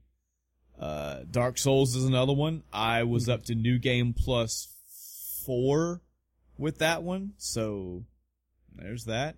Yeah, I tend to do them. I was actually having a conversation the other day about how many games actually have New Game Plus, and surprisingly, it's not exactly a huge thing. It's not seen all over the place. So, if the game is fun, one, if there's if there's multiple reasons to do it, two, sure. If the game is, it depends, but typically, yeah. Maybe, I'd say if the game's fun, I'll do it. Something else that I've heard about this game from multiple sources that, again, no spoilers, that there are gonna be times in this game where shit does not get done. There's gonna be times in this game where you basically have that fucking scenario, where you're either gonna do this or you're gonna do that. Both need to be done. Well, you picked wrong. You just gotta let that shit happen. You gotta have your own personal priorities in this game, and then do the best you can. And if shit goes south, or you just missed this opportunity, or you didn't do this thing, man, just fucking let it ride. Because I've heard from many people who have this kind of completionist mentality, or this gotta do everything mentality, and I know I'm bad for doing that. I'm the guy that, say Far Cry 3. You give me a map, and there's 50 points on that map with 50 things to do, I'm doing 50 things. Mm-hmm. Unfortunately, from what I'm understanding with Persona 5, they give you 50 things, you cannot do all those 50 things. You got time to do these 4, or these 2, these 6, and these 4, or these 7, or these 9, but you can't do them all. For people like me, that kind of irks me. And I hear a lot of people who have went through this game and then got, 20, 25 hours into and went, oh, fuck it. And they start the game over. And they go make these decisions and do these things and go, oh, shit. And we start over again. The biggest advice I got from people is just play this game, take your time, have fun, make your choices. Don't try to do everything. You just don't have enough time, and you just make your best decision. Go in blind. Don't look up the exact streamline guide, which I'm not going to do. Hopefully that'll work out.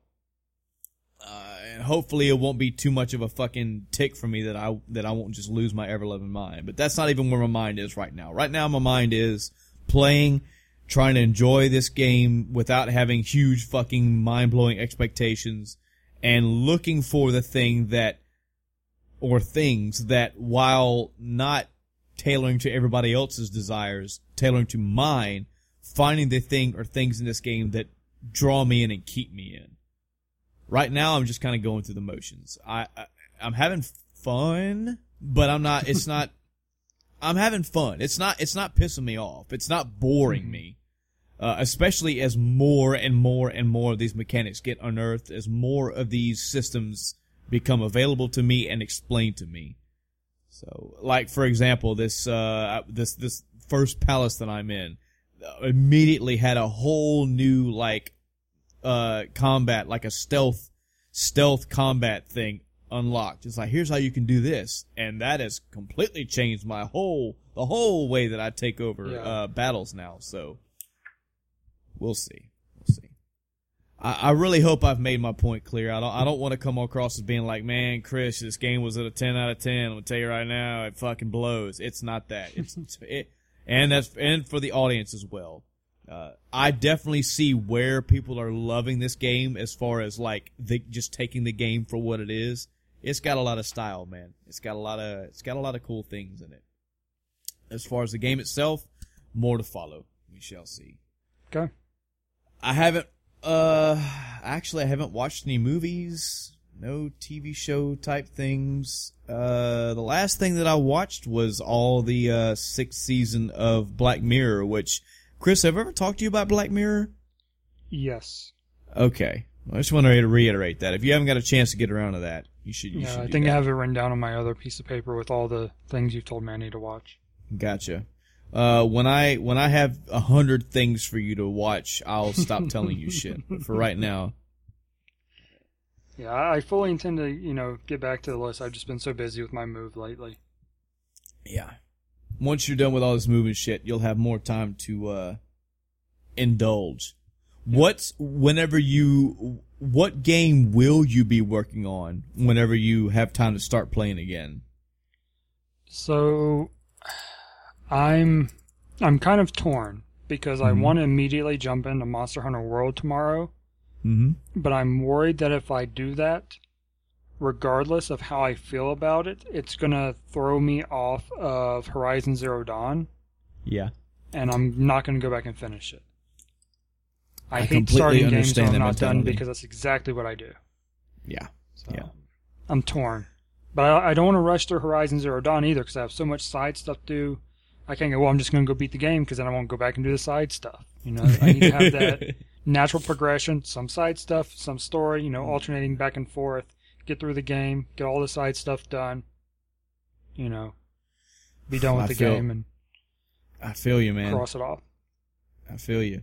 But with the hype around Monster Hunter World. Jesus, with the hype and now you physically own it, it's there. Take it. Yeah. Well, either way, you got it. You can play the damn thing. Yeah. Yeah. Well, you could always do what I do. Just play both. Hell, I play through 3 games at a time on a given day, so I'm sure you can handle it. Yeah. Or if the End of Time cast would like, if you guys and gals could please just start throwing money Chris's way. Just step out of your house and throw money his way. That way he doesn't have to work and he'll have more time to play games. You could always do that. I promise you, he's going to tell you how he feels about the game. You'll get his review for it. Yep. I was actually looking at movies coming out this year to see if anything I'm interested in. Black Panther comes out next month. I'm looking forward to that. Oh good lord, there's a Wreck-It Ralph sequel coming out. What did you think about Wreck-It Ralph, Chris? I haven't seen it. Well, that answers that fucking question. I think I've seen actually part of it, but I wasn't paying a whole lot of attention.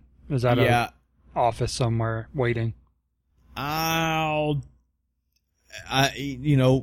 it for yourself, get your own opinion. But I'll tell you right now, what irked me about it is that, and I get why, they had to pay probably a good piece of money to different companies. I mean, it's Disney, so what the fuck do they care? But there were you had Ryu in it, you had Bison, Zangief, you had Sonic. I mean, there were definitely iconic characters in that movie, but they were not the forefront of that movie. They made little guest appearances throughout at different places. This was not the video game movie that had video game characters in it. It was a movie that had guest characters in it from time to time. So that kind of irked me a little bit. I haven't even seen the trailer for this sequel, so who knows? No idea. But I'm interested in Black Panther, of course.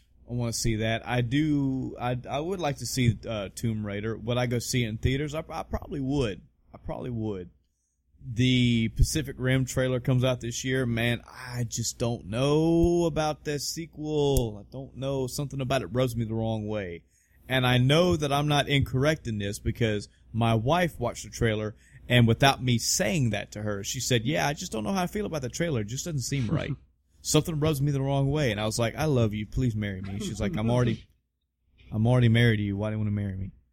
But I love the first Pacific Rim. I mean, you got fucking robots fighting monsters. The end. Love it. Yeah. This, whatever it is about this trailer, I just don't know what. But we'll see.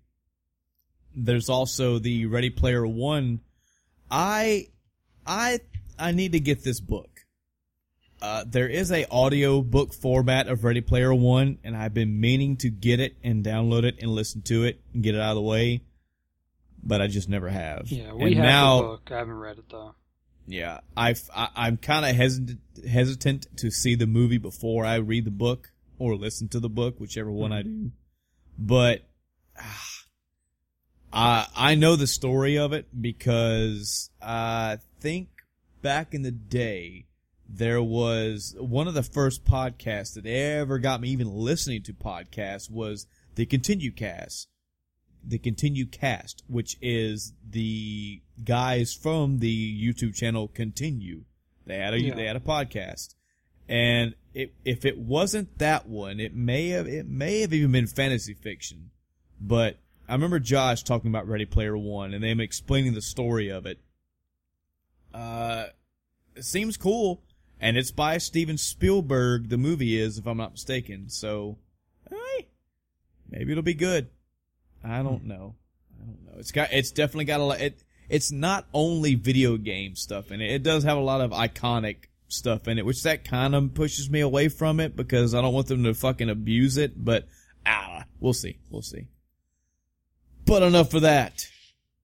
It's time for today's topic. Today's topic is animal abuse. Chris is like, wait a minute. My notes are wrong. What a producer. Yep. Shame on me. I'll take that hit. Today we're going to talk about, now the verbiage was in-game purchases. Yep. Which, for the audience at mass, means many things. There's microtransactions, there's loot crates, loot boxes, what have you. Anything that you buy in the game that didn't come standard with the game. Right. Just talk about excluding, DLC. So pretty much anything other than DLC. Yeah. The argument could be made that DLC was the first, in-game purchases. Yeah. But it was a little different. DLC is more like it's larger, I guess you'd say. I think the difference for me is it is a one-time purchase. Correct. Yeah, we're talking about multi-purchases like loot crates or boxes and everything. So, Chris, I want you to put on your size 27, 200-pound metal boot and kick this fucking topic off. What you want to talk about DLC, loot boxes and microtransactions. I really want to talk about DLC. Fuck it. Yeah. So I was thinking about this when I proposed it as the topic. And I think there are really two different ways to divide in-game purchases. overall in, broad categories. Okay. The first are cosmetic in-game purchases, and then everything else. Yeah. Because there is a huge difference between the two, and both have good and bad, aspects to them. And the other way to divide them is in single-player and multiplayer games. Because if it's in a single-player game, that's kind of, it can go either way. In a multiplayer game, if it's not cosmetic, then you're now getting into that pay-to-win category of, purchases.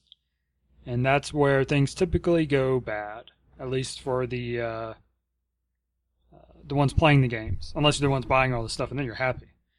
Yeah. But if you're playing a multiplayer game... Oh, yeah, sorry.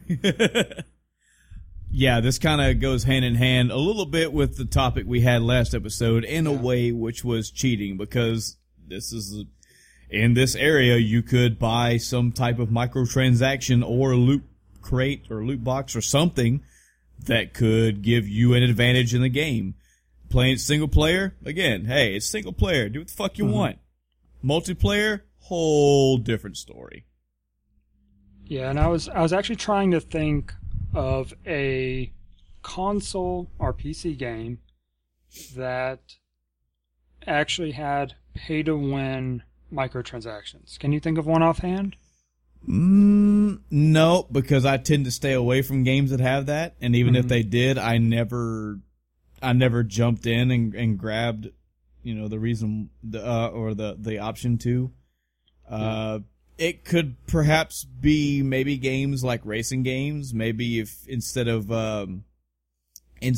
you having to progressively work up a ladder with parts and whatnot, you just fucking buy, and then you've got the most fucking tricked out awesome car available. Yeah, could be. That's a good point, because I had actually brought up, I don't know if it was the first cast I was on or the second one, but I had brought up GTA 5 on the multiplayer, how you can definitely pay to win that, because earning the cash and stuff on multiplayer can take a while. Unless you have a solid core group that you play with, you're probably going to be, hopping into random groups, trying to complete missions to earn money. You have the same type of MMO RPG experience where you get in a bad group, you've now wasted an entire day. Whereas, this other guy just pops out his credit card and he's, done basically what you're going to spend a week doing, getting that currency. So I think that's one of there aren't a whole lot of examples. That's the only one that comes to mind where you have the actual pay to win on a console game. I think they've been fairly good about or limiting them rather to cosmetic. See, I would think that it depends on the game, and it also depends on how we'll say their matchmaking system works. I would hope that let's take a first person shooter for example. Let's say Modern Warfare 3, which I've only played single player. I never played it online. If I did, I can't fucking remember. But let's say I'm playing Modern Warfare 3. Modern Warfare 3 has two ways of progressing. You can play through and gain experience, and as you gain experience, you get more weapons and more accessories and more add-ons, blah, blah, blah, blah, blah, fucking blah. Or you can drop, a grand total of $600 and have every fucking gun, every accessory, everything right then. If I'm using all that shit and it's giving me a clear, distinct advantage over the people that only have the baby's weapons, that should be jumping me up through the ranks pretty fast. That's still gonna cap out. Even if you have the awesome weapons, you're not gonna have one-shot, one-kill weapons. You're gonna have guns that produce more damage, yes. Guns that have more accuracy, yes. Maybe more, maybe like a fucking grenade launcher or a rocket launcher that has almost instant kill, yes. But the more you're using those weapons, the faster it's going to move you in rank, which also should put you in new skill level brackets when the matchmaking comes around. Right. That's still going to cap out to your skill. You can have every weapon in the game, but you still have to be good at using them to a degree. Rocket launchers, I mean, even fucking grenade launchers. We've all heard the phrase noob tube. It's just fucking guys that run around maps with fucking grenade launchers, and with almost no skill, they basically put a grenade somewhere in your vicinity and you die. Even grenade launching people can still be sniped, can be shot from a distance. There's still ways to kill grenade launchers. So that maybe first person shooters aren't exactly the best idea. The best example, I'd say. Yeah, I mean, but that's not, even if it's there, that kind of is a self-balancing thing with the matchmaking, as you said. So that doesn't make it a completely terrible system. Yeah. Aside from, placement matches or whatever else at the onset, it'll eventually balance out to where you're not screwing over, a new player every time. Yeah, that's the idea. That's the big, no for me, is when taking racing games, for example, if you have a racing game to where it can either take you a year and a half of solid playthrough to get every fucking part and every accessory and the perfect tires, the perfect suspension, the perfect fucking power steering fluid, I don't know. All that's great, but it took you a year and a half to do, or you can just buy it all for $1,000. Won't matter to me unless you're in the game with any fucking body. Yeah. Because then you could be in a room, there could be 8 fucking racers total. You're one, there's 7 brand new people. You're gonna fucking blow them out of the water. I mean, it's just yeah. I think, and to help balance that out, I think that's where and I'm basing this off, I believe it was Forza I played recently. It was free or something for, I don't know if it's for a weekend or if it was a Games with Gold. So I just have the game now. But as soon as you upgraded your car past a certain horsepower, you couldn't race in the lower races anymore. It forced you, if you're going to use those parts, to be in a higher tier race. Yeah. So that helps balance that out. So obviously we're seeing, a trend here. There are ways to balance out these purchases so that companies can make their money while also not screwing over those that just want to play the game normally or, can't afford it.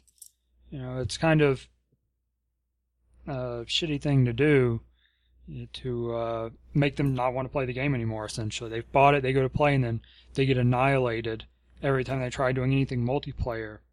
It's not fun. And this is also us talking about competitive gaming. It doesn't always stem to just competitive gaming. There are, let's take MMORPGs for example. You can be it's sanctioned in the game or unsanctioned under the table outside of the game. And MMORPGs, you can buy things that just fucking boost your ass. Either one, the first thing I'm thinking of is ways that you can boost your character. I think if I remember Adam telling me correctly, WoW basically sanctions either one, people buying gold, because I guess gold doesn't really matter a whole lot in that game. But I don't remember if I spoke to him about, or if Chris, if they sanction power leveling through other characters or whatnot. I know that when the last expansion came out, there was either $10 or $20 you could pay, and it would up you to level 60, which I believe is the cap. Right. In that game. So and I don't know if it's only around expansion times, but it may be a permanent thing now. Does introduce with one of the recent expansions. But yeah, you could be a new player, pay $10 or $20 on top of, buying the game in your subscription or whatever. Though isn't it free to play now? I don't know. I don't know. Anyway. That'd be hell news if it was. But you can, pay $20 and you'll be max level and be able to go in and start playing the, in-game dungeons, which Yeah. has its own set of problems because you haven't learned your skills and character, Mm-hmm. but that's a whole nother topic. Yeah, because it falls into this pretty nicely because yes, you're not competing against somebody unless you are playing PvP, but usually Right. MMOs have a different like class and set and armor set and everything for PvP. But yeah, you're not really hurting anybody because you're paying physical money to, you know, the level requirement's 50, you're only level 20. You say, fuck it, I'm going to just go level myself up the easy way, pay money, get leveled up in whatever shape or form you find fit, and that's fine. Now you can go into those dungeons. Guess what? You just skip 30 levels of your skill experience. You don't have personal experience of how to do your job.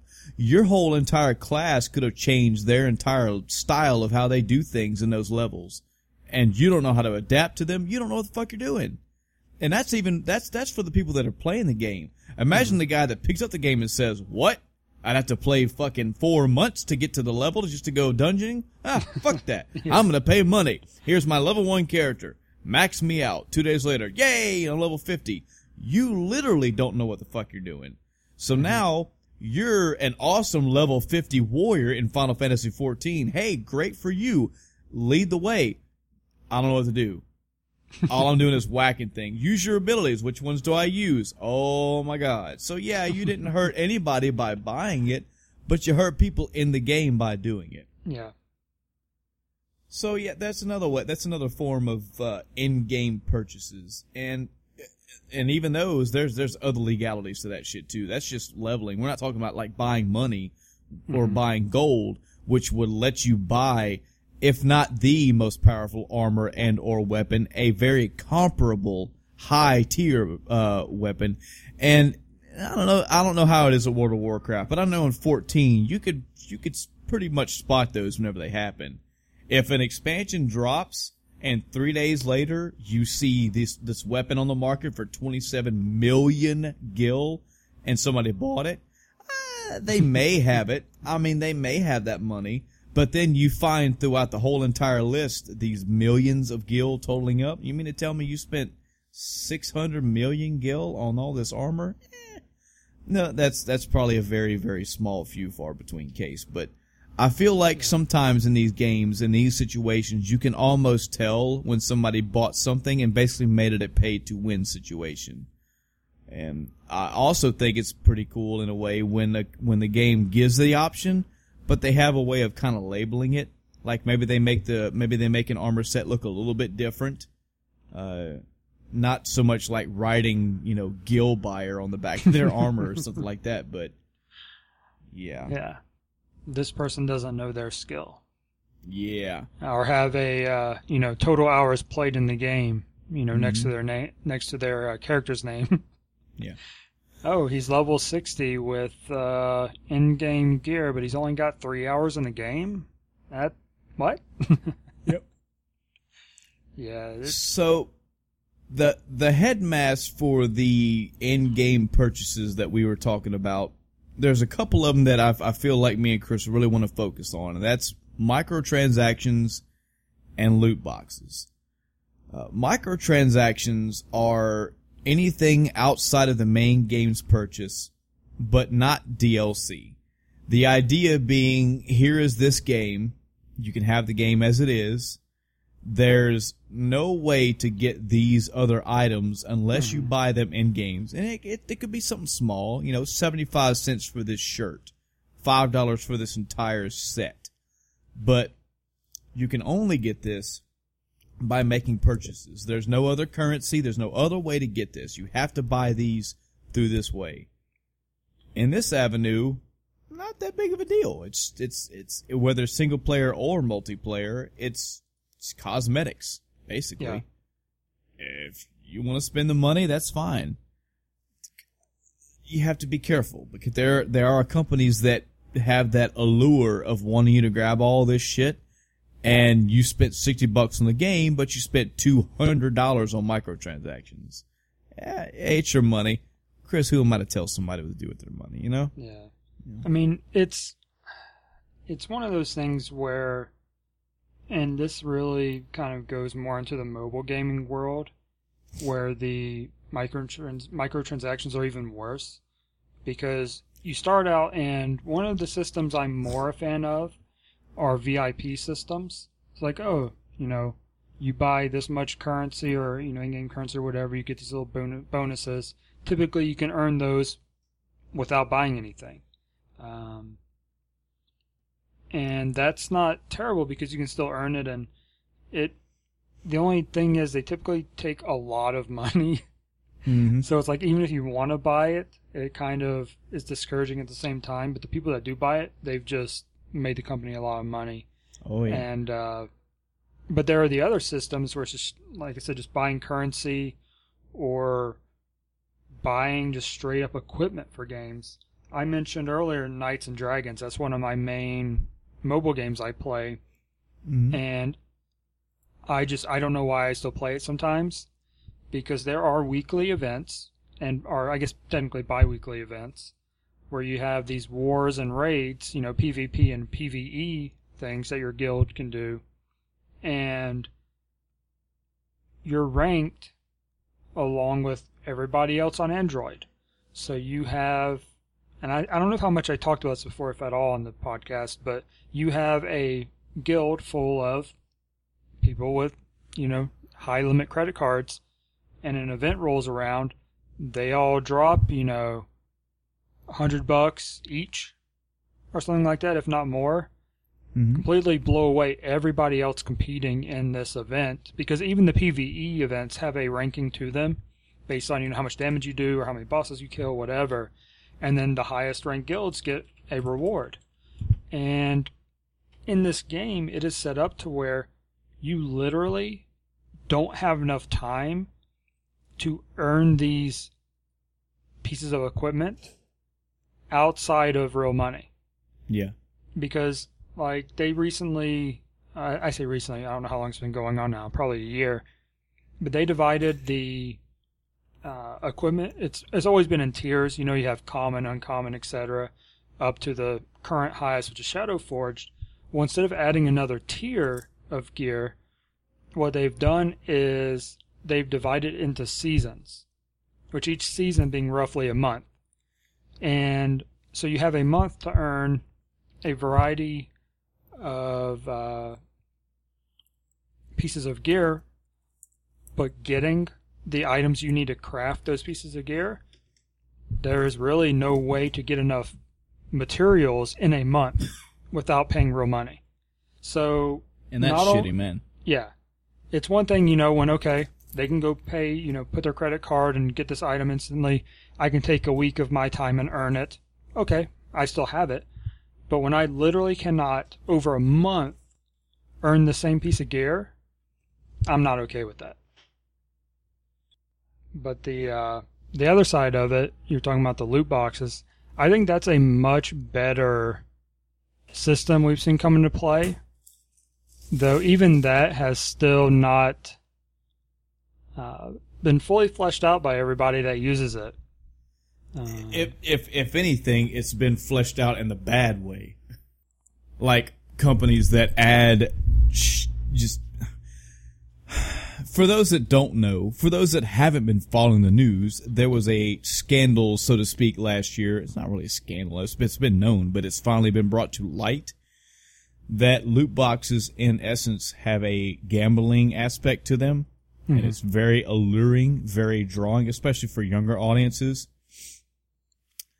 Taking this a step back, starting at the beginning, for those that don't know what a loot box is, basically it's an item in a game you can pay currency for. Sometimes companies have they have easier ways to get them. They have in-game currency to some degree or another, and they have ways to have this box. And it could be a box, could be a pack, a card, a crate, a fucking piñata I've seen. And the idea is you purchase this somehow, be it a currency that takes you a long time to get, a lot of work, or you could spend money for it. You open it up virtually in the game, and you have the potential to get items. It could be a holy fuck 10 out of 10 god weapon, or it could be a pair of socks. Who knows? It could be several. You can open it up and, like card games, like Magic the Gathering and Hearthstone. You can get packs of them, kind of like Pokemon did back in the day. You don't know what you're going to get. You may get something great. You may get something really good. You may get some bad shit. You may get something super awesome. You may get one of 5 made in the world. Who knows? But I don't know. Again, this is something that's hard for me to discuss personally because I haven't played too many games that have the loot system available like that, or a loot box system. And even the ones that I have played that have loot box systems, I rarely use. That gambling thing always kind of throws me off. But I can see where they are. I can see where they're present, and I can see how I don't like them. Go ahead. I hadn't thought about what you just said about comparing it to collector's cards. Baseball cards, Pokemon cards, whatever. Yeah. You have a random chance of getting a card. Thinking at that, okay, what's the... At that point now, I'm thinking, well, why are loot boxes gambling when those aren't? Yours, yeah. I mean, it is. You're doing. I mean, if you look at the definition of gambling, it is because you have a chance of getting something. But why? If it's the same thing, then what is the big deal about it? All of a sudden. Yeah, and there's other aspects of that too that I don't agree with. One of the big things is that they were bringing up the fact that because it has a gambling nature, it affects the kids. The kids want this really bad, which kids want everything. So of course they're going to want something. They know there's this fucking armor, and the only way to get this armor is if they do the loot crate. So they'll do the loot box. They'll do loot boxes over and over and over again. Mom and Dad get a bill in the mail for $700. Hey, because of the fucking loot boxes. Yeah. Number one, to me, that falls back on parenting. I mean, I do get that that's like, come on, man, you're making that a very fucking tasty morsel, and you're making it super duper fucking appealing. But it's kids. Why does your 13-year-old kid have severe instant access to your credit card information? Exactly. Like that? What's the difference between them and, going and buying the baseball cards looking for Babe Ruth? Precisely. How does your child, your 9-year-old kid, have access to the payments on their, I don't know, how do they have a cell phone? But even if they do, cool. How do you have it where they can just go press buttons and just fucking rack up your credit card? Yeah. That I don't buy that one too much. Now, the people this is where you have to be understanding of human nature and people that have issues and problems, empathizing with people. There are people that do have gambling addiction. There are people that they just have it in them to, I don't give a fuck, bet at all. I need to get more. And the only way to win more is to get more. And the only way to win back what I lost is bet more and bet even harder. And that can play into this loot box system. That can get to that point to where you're just spending money. Yeah. I get that that's a problem. I get that is a company that can potentially prey on people like that. But I don't know if we're at a state yet where we have enough parameters to define exactly what it is, what the limits are for what could be constituting as gambling for these or not.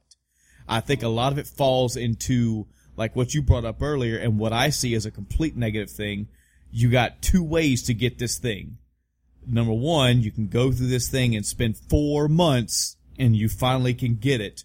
Or you can spend, $20 right now and have it. Maybe that's not a big deal until they say, oh, by the way, the next expansion comes out 3 months from now. So, yeah, you can spend 4 months to work on this the hard way, but guess what? By the time you got it, it's obsolete. Now we've got a new thing. This new thing takes another 4 months. Hey, next expansion's in 3 weeks. Or 3 months. That's when it starts getting okay. You guys are just, that's a bit. You're making the legit way extremely long, extremely difficult, very, very time consuming. And then you're saying, hey, but all you gotta do is drop a 20. You have it right now. Mm-hmm. That's pushing it. That bugs me.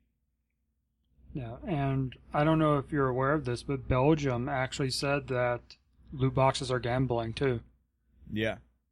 Yeah. So I'm not sure what's going to come of that, if anything, but that was a thing that popped up end of November, I think. I know that there was a game that was really hot and heavy in my work area, and now I can't remember the name of it. It was some strategy type war type game, like Fantasy War. There were dragons and Valkyries and dwarves and potions. Clash of Clans. Oh, Clash okay. of Clans. Yeah. And now, mind you, I have never played this game. I know nothing about it, but from what I heard from the outside, from hearing conversations of people like outside of the game talking about the game was, yeah, I know so-and-so spent a lot of personal cash to get, these time upgrades faster or to get these items easier and faster. And I know this because of this. And I'm thinking, well, what's the problem? And it's like, well, that's because it gives them an advantage in the game. And I'm like, well, that's a problem. Yeah, and that's exactly what I was talking about, with mobile games. And that's one that I played a little bit, and I eventually just stopped playing because you come up against those people that have spent all the money, and it's like, okay, I guess I'm done with this because I can't compete. Yep. It's an unrealistic level or an unrealistic gap between the paid for and earned. Mm-hmm. Now, again, if a lot of the gripes that I have with it, and what I'm assuming that Chris has with it as well, a lot of this stems to mainly online competitive gameplay. If you buy a game that is solely offline, does not have an online aspect, and there's all kind of fucking extras you can buy, then go for it. It's offline. Doesn't fucking matter. Spend your money how you want to spend it. A good example I've heard of recently, and I haven't played it yet, but Shadow of War apparently has in-game loot boxes you can pay real money for, but you can also earn them in the game, and you can earn them at a high enough rate that you never have to buy them. And you have pretty much the same access to stuff. So that sounds like they have a really good system going there, and they've actually done it right. Yeah. As they should. And that's nice. Everybody, well, let me rephrase that. Nobody wants to fall victim to RNGesus. Nobody does. There is nothing worse than going, I want this thing. It doesn't always have to be need. It could just be want. Guys, it's a fucking video game. There's nothing wrong with wanting something in a game. Mm-hmm. If there's a cooler looking sword, you want that sword. If there's a sword that has a color scheme that you like and no other sword has that color scheme, you can want that. There's nothing wrong with desiring things in the game. It's when you don't get it and you don't get it and you don't get it. There has to come a point where you're realizing you are dropping real life money for the chance for a fake video game thing to happen. Again, it's your money, guys and gals. I'm not telling you how to spend it. Do what the fuck you want to do. But man, I'm telling you, that RNG will fuck you. That RNG is a bitch. Yep. Another example of a game that has, I don't even know if it was DLC, but it did have ways to get items. There was a mech shooter game for the PC. I think I got it on Steam. It was called Hawken. If you've ever heard of this game, Chris, No. Not at all. It's basically a first-person shooter game, but with mechs. And the mechs are, pardon me, they're customizable. They have a few different options here and there, but we're not talking like front mission levels of building. We're not talking like BattleTech levels of customization. Mm-hmm. A lot of them are more cosmetic. And there were a lot of cosmetics in the game. There were color schemes. There were a few different armor visual options that, I mean, they made them look a little different, but they still had the same hitboxes. And they didn't give you a clear advantage. And even the ones that did, there were in-game advantages and disadvantages to having that big armor piece. So it all matched up. It was all even. And it posed the same thing. You could play this game for X amount of time and unlock these items, or you could pay money and you can get them. At the end of the day, it's all cosmetic. All of it's cosmetic. And it had nothing to do with your rank. It doesn't matter. You could spend $60-$70 and get all kind of armor and face paint looking shit that you wanted for these mechs. If you were still shit, you were still in the shit tier. Gave you no advantage. Hey, I'm cool with that. No problem with that at all. Yeah, to give a bad example of that, Destiny 2's actually come under fire. I don't know if it's since it came out, but not too long after it.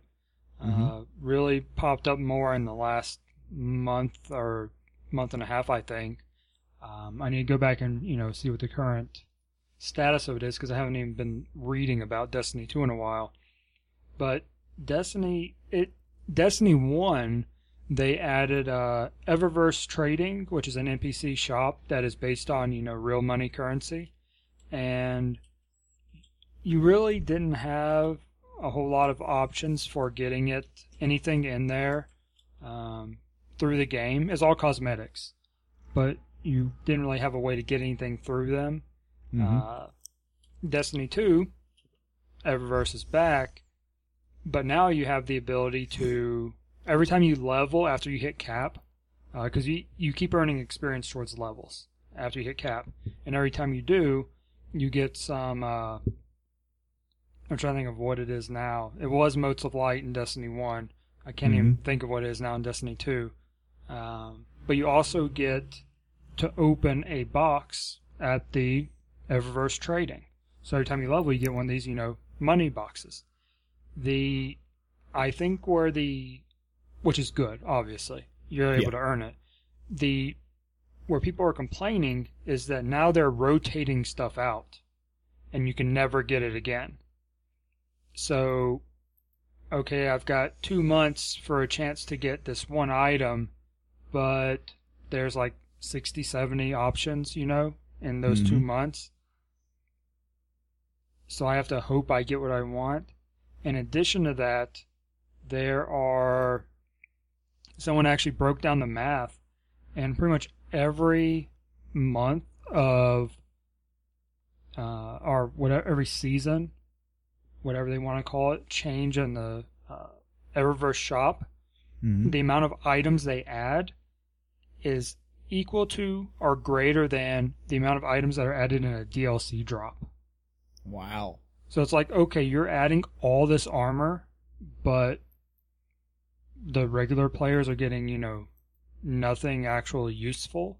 Yeah. Even if they reskinned existing armor with one of these new cool looking sets, because they are often pretty cool looking. There's been a couple where I was like, ooh, wow, I'd like to have that, but I know I'm never going to have it because I'm not going to spend money on a chance to get it.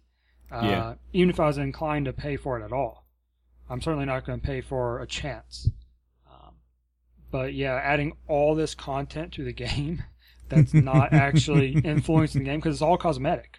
They've stuck to, then, good on them, they've stuck to where it's cosmetic only type stuff. Some emotes, which is kind of annoying, because emotes have that, player interaction aspect to it, but still it doesn't influence your ability to play the game. You can still do that. Right. Doesn't make you stronger or anything like that. So they've done that part of it well, but they're just dropping all this money content instead of content for everyone. Yeah. And that's just another division. I mean, we've already spoken about it, but Yeah, if you put content in a game and you split that content to where this is only available through gameplay, and then a different set of content, this is only available by buying it. I mean, you're already going to create somebody that wants something. You're already going to create a subset of people that go, well, I want the cool stuff just because it's the only way I can get it. And then you go, and this is maybe subjective, but when you have this, imagine a fairly basic leather fucking tunic with maybe a jewel in the chest for the in-game content, but for the same level for a purchasable content is this fucking jet black accented fucking lines through it, horns coming out the side, like armor breastplate. Just from the visuals, I mean, maybe you're going to want to get the other one, but hey, it's only available by buying it. You can't earn it. There's no way to get it except for dropping money for it. Mm-hmm. I don't agree with that. I was down with you until you made it clear that you have two distinct differences between the two. You're creating desire. You're creating a want there for something that you can only purchase through money, or can only attain through purchasing something with money. It's kind of shady in my opinion. Mm-hmm. But it's out there, and I think that a lot of games today, the PC and console games, they're getting more involved with this as time goes on. But from what I'm understanding as well, kind of like you said, it's really the phone business is where this is at. Yeah. And I mean, that kind of makes sense because every fucking body has a phone, and a large majority of people that do have phones have games of some degree or another. So, yeah, of course, it makes sense for them to put shit in the game where all they gotta do is click 3 buttons and get stuff. Yeah, I've, had that thought as I'm working on my, Twitch chatbot game, turning into a mobile game. I'm going, okay, well, what incentives am I going to give if someone wants to drop real money? What kind of VIP system am I going to have, and what benefits are going to come from that won't screw over everybody else? Right. Right. And I mean, another bigger picture aspect of this is the idea of games being the play to win, yes, but also games as a service. This is a bigger, like, gaming as a business model mindset that I just fucking cannot stand with gaming companies. When all gaming revolves around, when I look at a company and I get the idea that their bottom line is the bottom line, I hate that. I can't stand that. Yeah. And I feel like, again, mind you, with having no personal experience, I have not played the game myself, and I did not get myself involved in any of this shit. I feel like this was the idea that went behind, and this has been many games as well, but recently, that was the mentality that was backing the ideas at EA for the fucking Star Wars Battlefront 2 bullshit. Like, if we have this system in place, and we make this shit so contingent on purchasing shit in the game with money, guys, we can milk this game over time. We're no longer concerned about how many copies of the game we sell initially, or how many copies of the game are sold over 5 years or 2 years. How many in-game purchases can we continuously drip feed over time, with the desire level going up and down with new content and new content over a long period of time? That pisses me off. Yeah. That makes me feel like you don't care what this game is going to be like. You're caring about how much can you put a fucking apple out in front of us and then move the apple away when we go for it. Here's money, here's more money and more money and more money. I know that at the end of the day, with the huge, gigantic picture of it, just like movies, just like anything else, it's all about money. Don't make it so fucking apparent that that's what you're after. Like, I want companies that want to make games because it's their fucking passion. because they know that there are people like Chris and like me who, go figure, we just like to play video games. Not look at us and go, hey, they really like Final Fantasy XIV. You know, we could put this thing in it, and every, say, 5 months, they're just going to have to drop $40 again. They just have to, because we're putting this mount in it. Funny story, actually, on that particular game. I want to say about 2 years ago or so, there was a live letter. For anybody that doesn't know Final Fantasy, hey, if you ever heard of Final Fantasy, this is an RPG series, pretty well known. But they have the 11th and 14th games in the franchise are massive multiplayer online RPGs. The only two like it in that area. And in Final Fantasy 14, they're very we're going to have an MMO episode, so I don't want to go too far into this, but they're very efficient at producing. Well, I think they've only got one so far, but I believe their idea is they want to have an expansion every year. And they want to have like 3 patches or 4 patches a year, something like that. They have content all the time. Like just every 3 months, there's new content, and they have this event usually around every 3 months before the next patch comes out, called a live letter, and it's the producers, directors, creators, etc. They just basically have a presentation of the content coming up. And one of these live letters I was watching, the series director, Yoshida, was talking about, they call him Yoshi P for short. They were asking him questions. Now mind you, he's a Japanese individual, and he had an English translator there with him. And, they opened it up for questions and whatnot. And, in the presentation, he got to the point of talking about games as a service for a patch coming up or an expansion or what have you, and he said, I don't remember if he said it all the way through, but the English words that came out of his mouth with this enthusiasm was "no pay to win," and the translator said, well, I don't think I have to translate that one for you. You heard the man. Yes, so with this expansion or this patch and every piece of content down the road, there will be absolutely no pay to win anywhere in Final Fantasy XIV. And I was like, bravo. Now, Final Fantasy XIV does have microtransactions in the game, so to speak.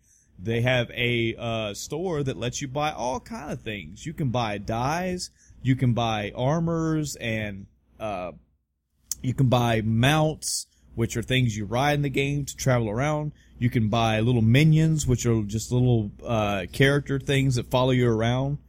You can purchase things in the game, but everything in there is all cosmetic. Everything has to do with just little additions to the game for stuff that you want. You're not required to buy any of it. And if you buy any of it, it's not going to do you any good in your progressive raid, Yeah. So any game company that says, yeah, we're not doing any of that shit, yeah, good job. Kudos. Appreciate it. I don't know. I wish I had more games as a service or DLC. You know what? Just going to talk about DLC, because apparently I want to talk about DLC. Yeah, unfortunately, I really don't have a lot of experience in this. I think a lot of this really had a big hit with the mobile market, and I'm not a big mobile market guy. I would think if between the two of us, you probably have way more experience in the loot box area than I do. I don't think I would have. I would maybe I would do it if I had extra money, and depending on how bad I want the item. But if it was something to give me a clear, distinct advantage. And again, it goes back to last episode. I'm not going to cheat. I'm not going to do that. And I'm not going to stick around a venue that's going to allow it and let it proliferate, Yeah, I mean, even though it's rampant in the mobile world, there are games that do it right. Like I mentioned, the VIP system. Another game I play called Dragon Soul, it has one, and you can earn VIP one of two ways. I mean, you always have VIP. You just up your level as time goes on. You can up it one of two ways. You can just straight up buy diamonds, which is the in-game currency, or you can do a month-to-month subscription, so to speak. So I pay $3 and I get, free diamonds every day. Not a lot, but the game doesn't have a whole lot that you need them for. It's pretty much one of the, it's not pay to win, it's just pay to speed up a little bit. So sure, someone can drop, hundreds of dollars, get all these diamonds, and then, blow through whatever, but there is a finite limit to how strong you can have your heroes in the game. Yeah. Once they're at max level, max gear, max augments or runes, whatever you want to call them, on your gear, there's nothing else you can do to give you a distinct advantage. There's no, you have this VIP level, so you have a 10% more damage you do. It's usually, you get to auto attack or auto, they call it raiding. You get to auto fight this event where it doesn't even go to show the characters walking across the screen. It just gives you kind of not even a full text log. Half of them are just funny comments they throw in, like, oh, he threw in the towel, because he must have missed or something. I guess maybe that triggers it. Yeah. And when they use their abilities. So you save tons of time by not watching them go through some events or some, whatever you call them, are like 3 waves long. So you have to go, okay, wave 1, sit there, fight. Wave 2, fight. Wave 3, fight. Okay. Instead, I just say one button, scrolls up, done. I move on with my life. Nice. And that I really like. There are a couple that annoy me in this particular game because they're so far high up on the VIP scale that with me only doing the monthly thing, I'm like VIP 9, I think. But I've been playing the game for a year and a half at least. And I've done the VIP most of the time, I think. So if if that's $36 a year, I put maybe $40 in the game over, that year and a half. That's not too bad. Yeah. And I've gained enough diamonds in the game that made my experience better. Unlock these additional features, like the auto or the rating of the events, make, the game funner and less of a chore, because it's these type of games you come back to. You have a daily routine where, okay, at 12 o'clock, I'm going to get stamina. I know I'm going to log in. Well, first off, I have my morning login to make sure I clear out, my daily stuff I get, the rewards they send out overnight for the stuff you did the day before, the morning check of the game. And then at noon, I'm going to have my, noon stamina. I'm going to have my 6 o'clock stamina, 9 o'clock stamina. And, I have like at least 5 or 6 times a day I'm going to be checking it. So if this VIP level makes those checks a little bit quicker, all the better. It's less of a chore. I get it done. I move on.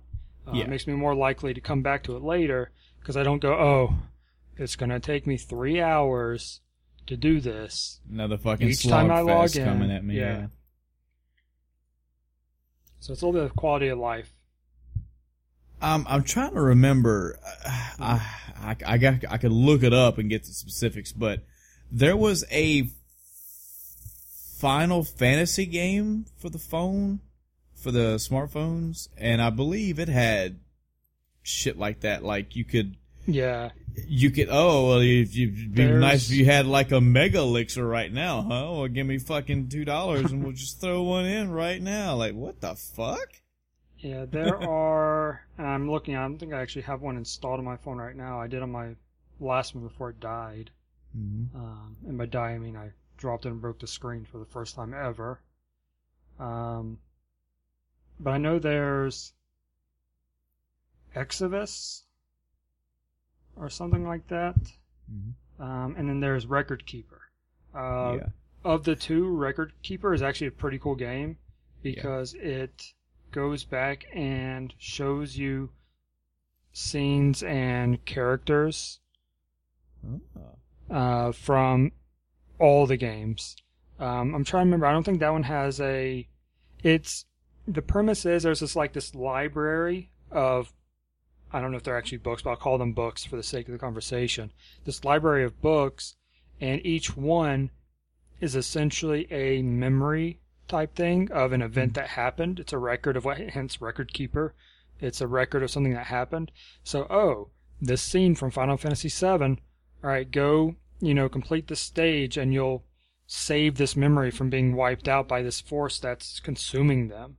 And it's a stamina-based game, so you can do so much each day.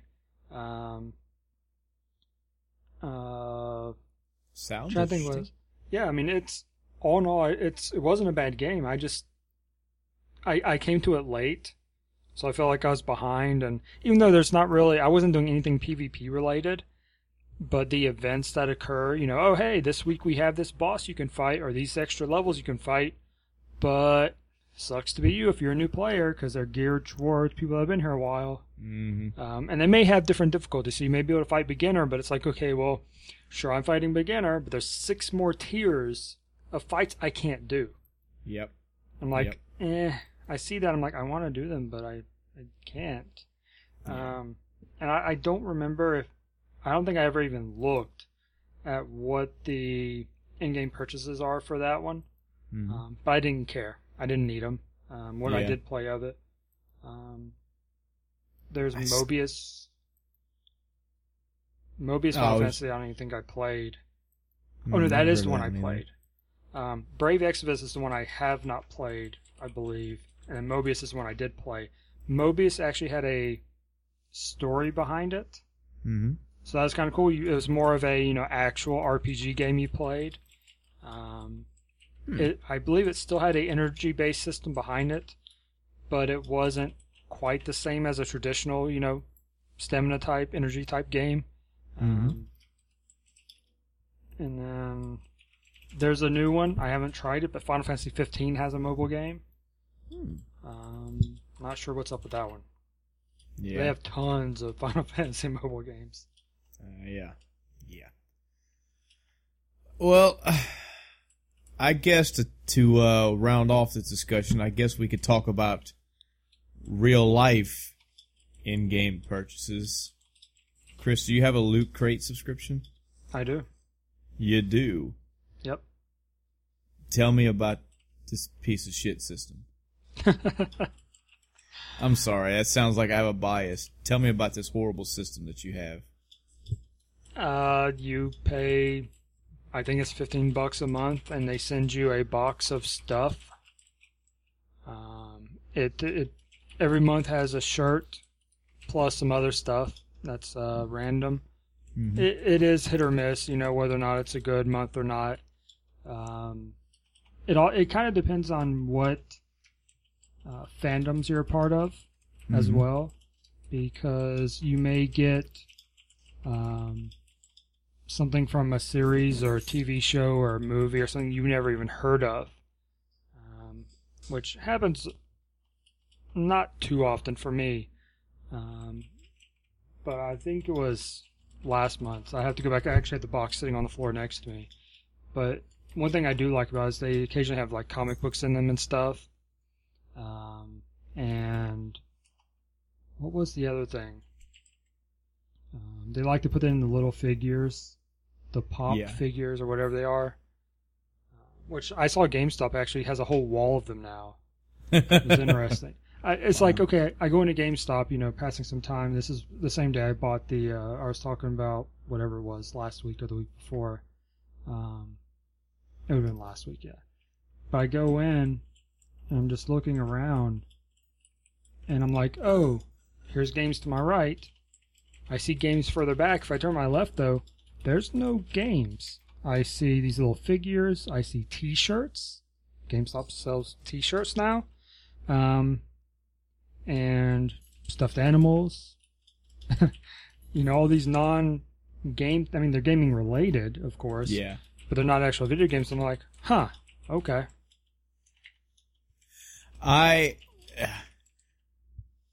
All joking aside, I have kind of it's not a negative. I don't hate Loot Crate. The hit or miss thing is what really staves me off of it. Mm-hmm. if I'd have to look, I think I remember reading or hearing a while back that they kind of have like themed boxes now, so you can kind of pick sort of what you're hoping to get.